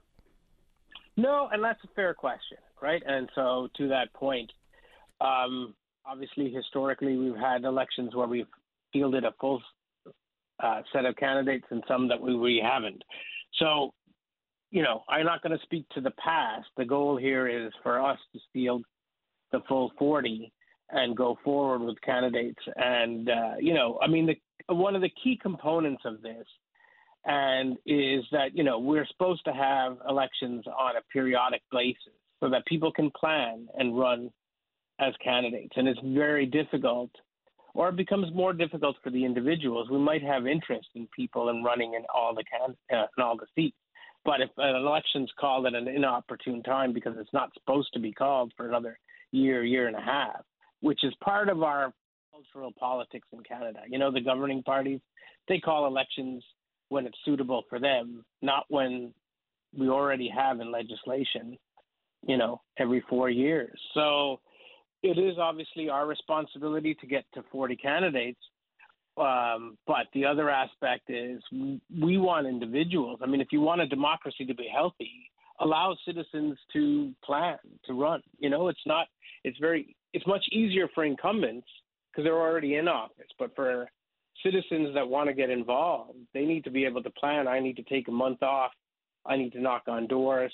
I need to fundraise. And if you call a snap election, it just kind of proves that the governing groups are anti-democratic in that context. But that doesn't negate my responsibility or that of the executive to get 40 candidates. But you get the point, right? We really want citizen participation. Let's do it by the rules that we've stated out. Yeah, election calls at whim, and when you're riding high in the polls or you've just had a significant political victory, let's say, for instance, if we get a so-called victory in the 2041 issue or debate or negotiations, you know, that can't be a reason why we just go to the polls. You know, there's got to be a bit more rhyme and reason to it as opposed to when it's simply politically most advantageous. And I'm not being naive. I know how the bloody game works, but it doesn't mean it's working to the best interest of those who are not candidates, who are not party members, who are not party executive. Raj, final thoughts to you, or pardon me, Raj, final thoughts to you before we say goodbye this morning. No, I mean, I really want to thank the folks across the province for listening to Jim and Leela and Jordan, and you can see them resonating in terms of on topics, especially Jim being out there for the housing crisis, because that's an indicator, not just that people don't have housing, like what's going to be the impact then to the healthcare system of people that are not housed, not safe. And then all of this goes down the line in terms of not having a holistic plan. Really, you know, for numbers of reaching 550,000, we really shouldn't have the systemic problems that we are facing. And I'm really looking forward to Jim continuing with Jordan and Leela leading and bringing that up. And as you can see in the coming weeks and months, we'll get more and more participation from across other citizens across the province. And regardless of the approach taken politically, you know, we're not going to eradicate problems. We're not going to eradicate poverty in full. It's not going to be, you know, completely settle or solve with one party, one policy or another. The problem here is the prevalence, right? It's just how many people are living in these types of circumstances, you know, because there's going to be people who need the social safety net. There's going to be people that need the healthcare system. There's going to be people that will find themselves in very precarious, homeless or almost homeless situations. But it's the numbers now that are just getting out of control, which makes it unmanageable and makes policy and the complexity of policy that much more difficult to implement because, you know, if you have a manageable number, regardless of who we're talking about, inside my business or inside government itself, manageable numbers allow for manageable policies. Numbers that are getting out of control, because then we're going to try to catch all the flies and all the issues in one fell swoop, and no government policy has ever been able to satisfy that, regardless of what we're talking about. Raj, congratulations on your election as the president of the party. Stay in touch. Oh, yes, thank you very much. You're welcome. Take care. Thank you. All right, bye-bye. Let's take a break. When we come back, Richard Cashin's in the queue. Talk about the War Museum in Ottawa. Don't go away. Welcome back to the program. Let's go to line number 5. Good morning, Richard Cashin. You're on the air. Oh, well, before I get to the main reason for my call, a couple of weeks ago I talked to you about General Milley and the lack of attention paid there, too. And then I phoned the NTV with a suggestion that, but I never did get through to anybody. But somebody should interview him, and the best candidate I have is Paddy Daly. You should try and contact him and do an interview with him on your show. But that's not the main reason I called. Okay. But you should think about that. I had a friend who phoned me yesterday, and she was one of several people, mostly Bell Islanders, that were with me when I was at St. FX. And she lives in Montreal now, but She has a daughter working in Ottawa, and she went to the War Museum, and there's no reference to Beaumont Hamel or anything like that. And she raised the question. They said, well, they weren't Canadians then. Well, that's linear thinking, because I wasn't a Canadian at the time of Confederation, and I was one of several 100,000. But we were made Canadians. And when we became part of Canada, our history became part of Canada. But it's not covered in the War Museum. So I suggested to her that she contact our senators and our MPs, because this is a great little cause. I mean, when I was in politics, backbenchers looked for sort of niches, right? Well, there's two things an MP or senator could do: introduce a private member's bill, or the easier thing is a resolution, because this is linear thinking and unimaginative. We are part of Canada. Our history is part of Canada, and therefore the War Museum should deal with the Royal Newfoundland Regiment and Beaumont Hamel. It's been a long time since I've been to the War Museum, which is at One Vimy Place in Ottawa. And in Memorial Hall, and once again, this is quite a long time ago, there was absolutely reference to Beaumont Hamel. I'm surprised it's gone away. And something else... I'm sorry, go ahead. Well, I don't know that it's gone. The person who phoned me was at the museum and saw I think she was looking for some kind of an exhibit. I've never been there. There are exhibits, right? There are, yep. Well, there was no exhibit. I guess that's what she meant. And in any event, I thought that was because once we became Canadians, our history also became part of Canada. And so the remedy I suggested to this person who phoned me was contact our senators and our MPs, because I remember when I was in that category, people looked for opportunities to take a niche for themselves, and an MP or a senator could introduce a bill or a resolution to draw attention to that, because I think it's outrageous. I mean, we are Canadians. Now, when I was an MP and in life after that, I did find there was an element, I'm not a conspiracy theory person, but there were certain parts of the bureaucracy that had a pejorative view of Newfoundland. I encountered that numerous occasions, but why we don't have an exhibit there is, as I said, a lack of imagination and linear thinking, and the remedy lies with some MP or senator taking up that cause. So I just thought I'd put that, maybe some of them listen to your show. Well, I'm glad you did. Inside, there's a variety of exhibits inside the War Museum. It's actually quite a solemn place, but it's very, very well done. I remember there was an exhibition that included dispatches from the front line, but it was during the Second World War. The reason I remember it, and one of the reasons we went, is because it was authored and presented by a relation of mine, Peter Neary, who did a lot of historical work, a lot of it done with the late Patrick O'Flaherty. So we went specifically to see that, but once again, that's a number of years ago, but that does not incorporate our role and presence in the First World War. Oh, yeah, well, Peter Neary was one of, if not our top historian. No question. Question. And I mentioned that again because you mentioned Bell Islanders. He's one. Yes, he's one too. Yep. Well, there was 5 or 6 Bell Islanders, mostly women. They all graduated summa or magna cum laude, and the one that didn't, like me, was Ray Murphy, was the best hockey player in the Maritimes and captain of our team. Terrific. It's good to have you on, Richard. All right, take care. Appreciate your time. And you should think about phoning General Milley. I will do exactly that. There's certainly no shortage of issues to broach with a former chairman of the Joint Chiefs. And exactly. Okay, I look forward to hearing it. Thank you, Richard. Take care. Okay, bye-bye. Let's keep rolling here. Let's go to line number 1. Good morning, Ed. You're on the air. Hey, how are you today? Not too bad. How you doing? Not bad, not bad. A couple of days ago, of course, everybody remembers the carbon tax vote up in Ottawa, or if they don't, they should look it up. There's one thing that really bugged me, and I can't even believe I even witnessed this and see this live on TV, but I did.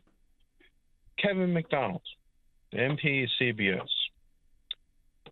I went back and reviewed it again and again and again, and sure enough, for some stupid and unusual reason, seem to have actually appeared to give the people in the House of Commons the middle finger. Not once, but twice. Yeah. I don't no idea what is wrong with people when they are elected as MPs in Ottawa. I don't know if they go brain dead or what, but the display of that itself alone is absolutely and totally disgusting. And people who are supposed to represent you as a part of the country, as part of Newfoundland and Labrador in the House of Commons. I saw it, and it's one of those thinly veiled, when people are wanting to flip the bird but don't want to be so direct as simply have the one middle finger up and the old two-finger scratch head. Look, to me it looked like exactly what you thought you saw as well. That's what I saw. Mr. McDonald says, I certainly did not intend that whatsoever, but it's completely inappropriate, no doubt about that. But add that to the list of completely boorish behaviour by politicians over the decades, whether it be in the House of Assembly, the House of Commons. The juvenile stuff that goes on is just pathetic. I mean, a lot of it is absolutely pathetic. I mean, in my mind, I don't know where it is, but in my mind itself, if I see that display of a person who is representing the people of Newfoundland and Labrador, I think the person technically should either one or two things, either apologize or resign. Because there is absolutely no need of an individual up there acting like a childish twat in the government, representing the people of Newfoundland and Labrador. There's absolutely no need of it whatsoever. Because if that's the case, then that person who actually states on their own profile to actually have somebody representing up there, a quality person, right? If actually stated in their own profile on the internet, on their own name, to actually act like that, then obviously that person has lost any type of respect for anybody here. Do you think so? Do you really think that, Ed? There seems to be, look, when the Conservatives stand up and say that it was Mr. McDonald's flipping the bird at Canadians, or do you think that when he's getting barbed by members opposite, that it was aimed right at them, not to everyone living in Alberta or BC or Manitoba? I get your frustration with that type of behaviour, but there's also a semblance of clutching of pearls here as well, do you think? Well, I mean, they voted against the actual vote itself to cut the carbon tax for home heating fuel and everything else around Canada. And then he was one of only a couple of Liberals to vote with the Conservatives to cut the carbon tax away from home heating. So he was a hero, and he went from hero to zero in seconds flat, didn't he? Well, he voted against it. In this particular one, but he spoke out against his own party on the carbon tax many, many times. Conservatives were applauding him far and wide, right across the country, and now he's a villain. Yeah, but I mean, if you're saying you're against the carbon tax and then vote you're against the carbon tax itself and then vote down an actual bill to eliminate the carbon tax or give people a break, that's just a stab in the back.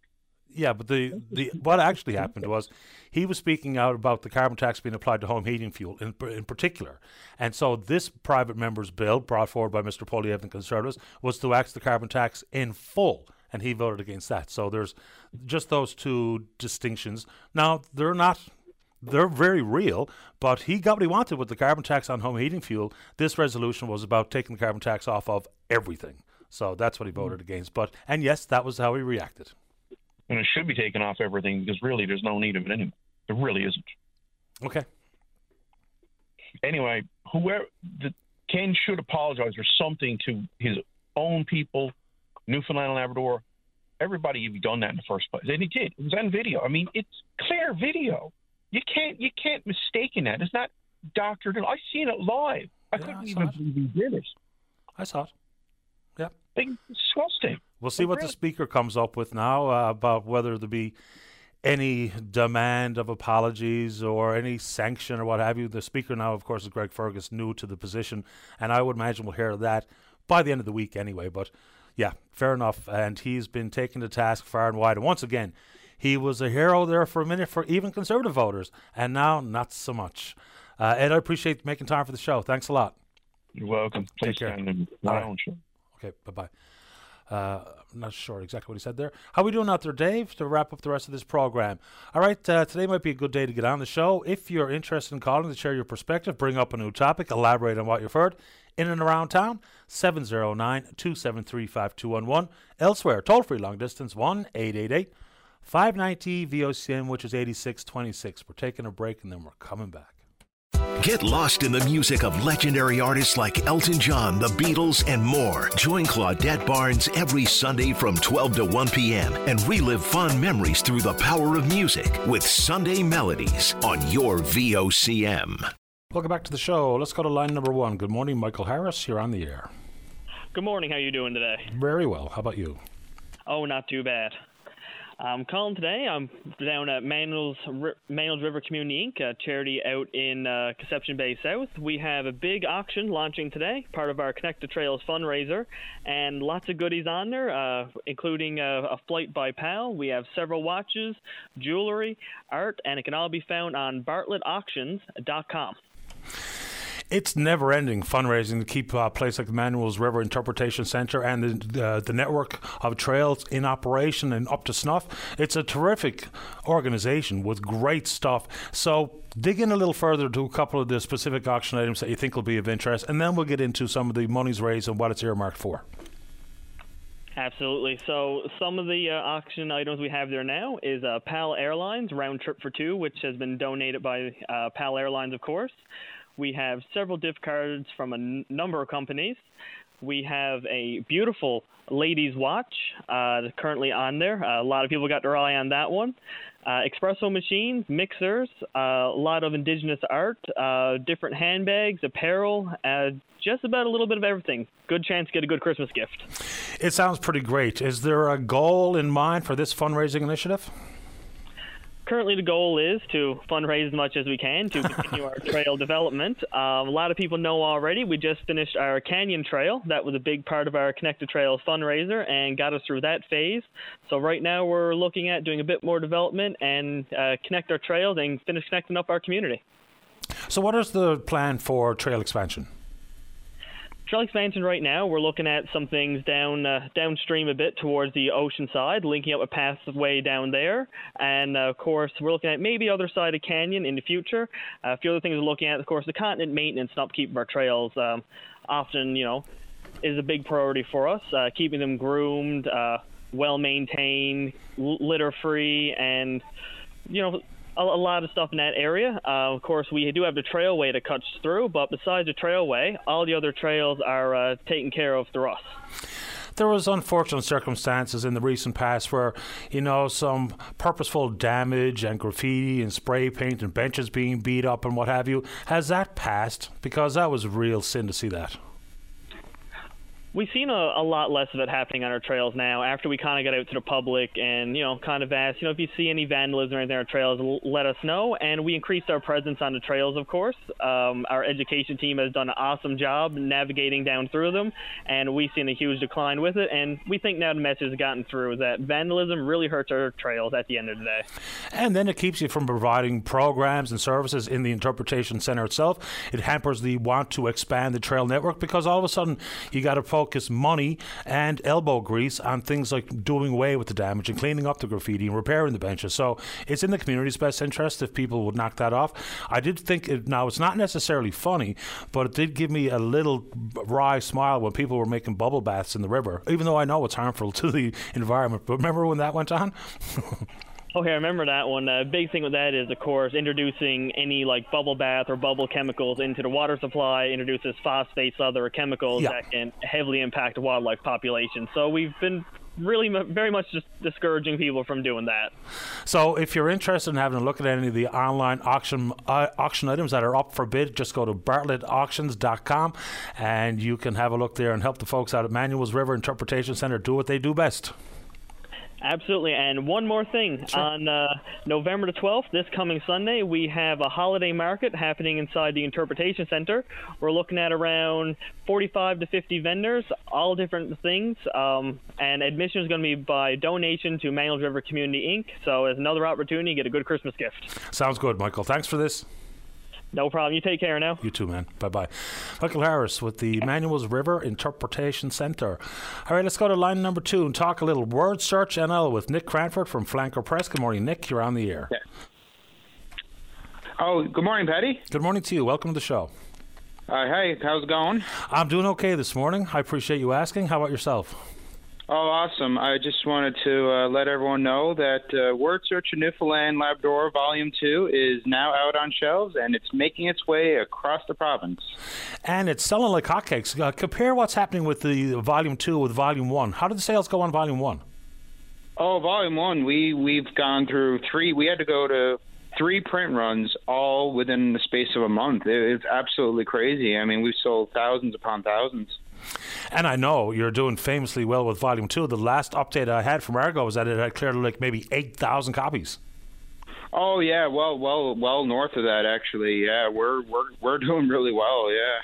So word search, it's a real common pastime and hobby for so many people, and it's not new. But somehow, some way, what do you think the magic is behind your word search volume representing the province? Because I don't imagine every word search book flies off the shelves like this one is. Well, I think it just has to do with the whole, our population, Newfoundland, Labrador, where we're such a unique place, and the way that it's done. I mean, like we're learning everything about Newfoundland, Labrador in a fun way. It's a great tourism thing, and it's our demographic too, because I mean, lots of people are into it, right? That they are. So break it down a little bit. Talk about some of the 140 puzzles. How are people learning about the province? So what are some of the puzzles that would be given a history lesson, for instance? Oh, well, it's got everything in there. Almost so many communities, landmarks, our history, Newfoundland sayings, politicians, people you may know are in there as well, They're fun puzzles. I know that one of the maybe historically significant puzzles is about Beaumont Hamel. Then you've got something that's incorporated the Come From Away, which was a smash hit on Broadway, and of course had a great run here in the province in Gander over the summer. I think there's some sports teams and different businesses represented. So bravo and congratulations to you. Well, thank you. How do you come up with actually creating the puzzle? It's one thing to come up with the subject matter for a puzzle, but quite another to actually put it to the word search the way we're all familiar with it in our mind's eye. Is there like a piece of software there that does it, or do you just arbitrarily make the puzzle yourself? How does that work? Well, I come up with the puzzles. I came up with each one myself. The puzzle theme, like there's usually the average is around 15 words per puzzle. So I came up with each word that all revolves around a theme. Like, for example, you guys, VOCM, are in around puzzle 95 or so of Volume 2. So I have 15 names of people who are associated with VOCM, including yourself, by the way. Cool. Every reason to grab a copy from me mother. That's right. I mean, everyone wants one. I mean, there's absolutely every reason. Good on you. So just for the fundamentals of how you lay it down to paper. So you just take the square, you put the 15 words in whatever direction on the in the blocks, and then you just randomly put in other letters around it and create it yourself versus the computer does it for you? I use computer software and all that. Oh, that's what I was getting at. Do you have this in large print for seniors, or is it all one size fits all? Well, it's good for all ages. It's great for most people. Now, I am also looking into doing a more jumbo print version of Newfoundland Labrador, just for those who may have a little bit of vision trouble. But for the most part, it is pretty accessible. It sounds good, Nick. Where do we get it? It's available at Costco, Chapters, Kohl's, Irving's, orange stores across the island, Down Home, Dildo Brewery, Island Treasures, what else? Arlem's, you name it. I mean, it's in every place that carries fine Newfoundland Labrador books. And we want to support the local publisher, so let's put a copy of Word Search Newfoundland and Labrador Volume 2 in some Christmas stockings this Christmas season. Good to have you on the show, Nick. Congratulations. Take care, Patty. Thank you very much. My pleasure. All the best. Right, there we go. Word search. It's a fun hobby. A lot of people do it. That's for bloody well sure. Let's take our final break of the morning. When we come back, we'll speak with you on a topic of your choosing. Don't go away. Welcome back to the show. Let's go to line number 1. Good morning, Jackie. You're on the air. Hi, Mr. Daly. I just wanted to talk a little bit about the Towns and Local Service District Act. I was listening yesterday, and I admit I haven't read the new act, what they're proposing, all of it. And I was listening yesterday, and I've looked at some of the news releases, and they're talking about giving more power to the councils and empowering them. And as I listened yesterday, I heard you, and I think it was somebody from municipalities, Newfoundland, talking, and that this is a good thing, and I'm certain that there probably is good things about it. What my concern is that, like, when we have federal and provincial governments, we have opposition who can get up at question period and question and ask questions and get answers for it. And but when we, they can hold them accountable, right? And the same thing, there's all kinds of organizations like human rights, environmentalists who are watching what governments do, and they have, the resources, they have the knowledge, they can go out, and if our rights are being infringed on, or if they see something that's not being a good practice, they can bring it to the media, they can lobby government. Mm-hmm. But at the municipal level, we don't have the same thing. We have, in a small town, 7 people who are elected, and, they may or may not understand what their role is. They may or may not understand the act. So if, as a resident, we find ourselves in a situation where we feel that our best interests aren't being looked after, or that they're not following their own rules and regulations that they're free to make, does this new act provide any way that we can hold them accountable to, A fair question. Not really, I guess would be the short answer here. If and when we have dysfunctional councils or concerns with council finances, and there's a community dealing with that right now, it's going under an audit. So other than the opportunity to vote them out the next go around, there's not really an accountability mechanism that's not already been there, such as getting municipal affairs, the Department of Municipal Affairs, to be involved in any council concerns that people have, because there's lots of opportunities for that to happen. And we've seen it happen many times over the years where the department does get involved. Maybe sometimes they're too slow to get involved. But off the top of my head, and I've read as much as I could of the document, it's pretty thick. I mean, it's 146 pages back and front, so that's an awful lot of reading to do. And some of it is a little bit mundane, but nothing jumps into my mind that's a new mechanism of accountability, no.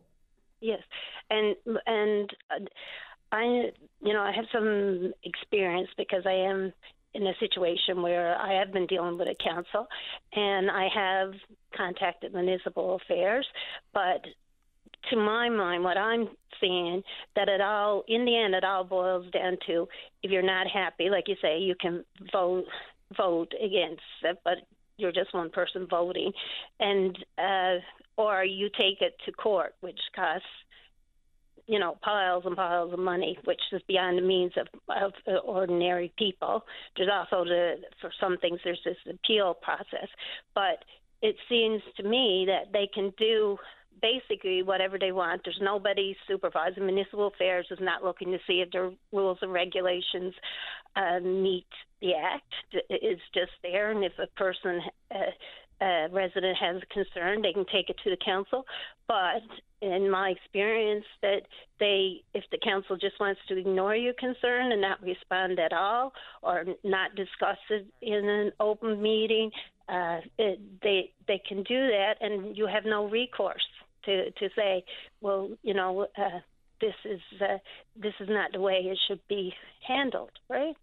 So yeah, what would that mechanism look like? I'm trying to think as you're speaking about what that could be, what that role would be, like an ombudsman or something for each municipality, which of course is probably never going to happen.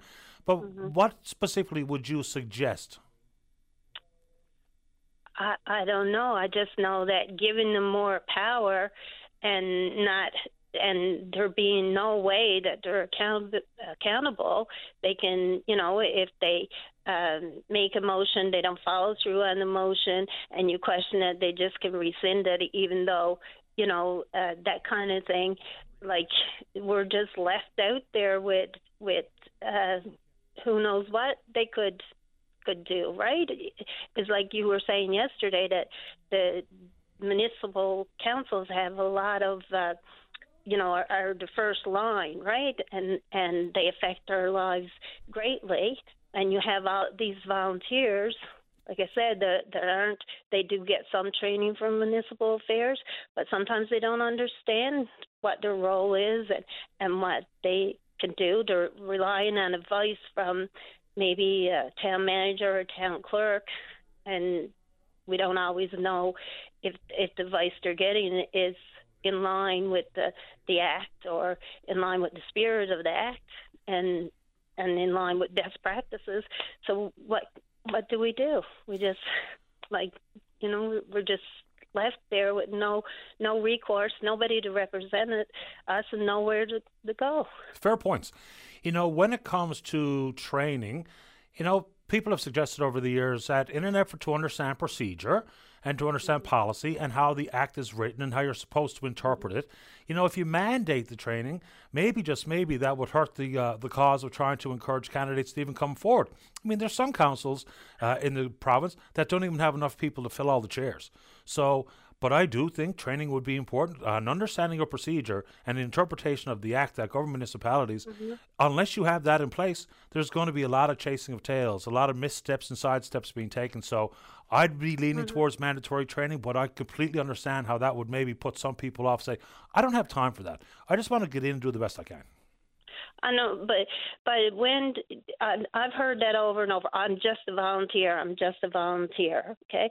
But when you take that step to volunteer, you have a responsibility to do a good job. Okay, you can't just fall back on I'm just a volunteer. And there are some good things in the I think it's a municipality's handbook about best practices and what to do. And if someone wants to find the information and read it and do a good job, I think the training that they get, I don't know what that training is, because they do it online and that's not available to just the general public. But a municipality's handbook is online and you can look, and there's lots of good stuff in there, but there's nothing that says they have to follow best practices. There's nothing that says that if you don't, if you make motions and you don't follow through on them and you don't rescind them, you can just months later, when somebody brings it forward as a resident, you can just say, oh, we're going to rescind that now, so we don't have to do it, right? Like there's nothing there's nowhere you can go. They just say, oops, we just, that was a mistake. We just missed that. But those things are affecting our lives. Of course. So, or even worse, they just ignore you. Yes, and that has indeed happened. Just ignore and not give answers, and so then you're left living in your town, feeling alienated, right? Because you're not getting any answers. Is almost like an harassment, right?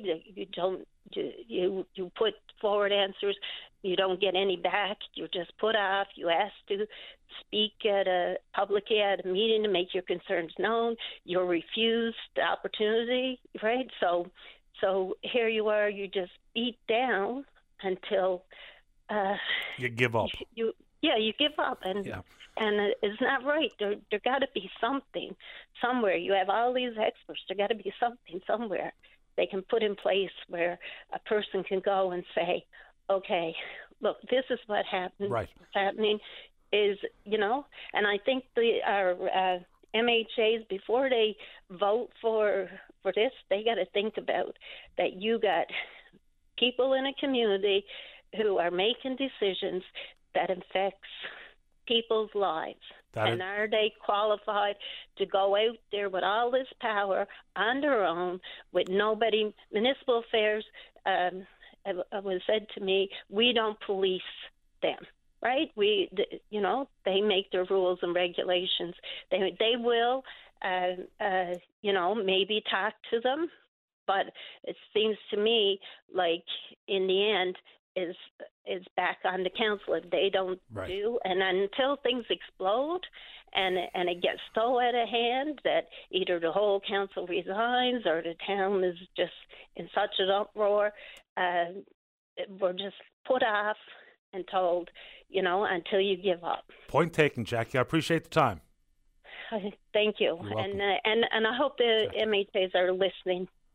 And that they look and see if there's something that can be done before they stand up and vote or whatever they do for this. Thank you, Jackie. Thank you. Take care. Bye-bye.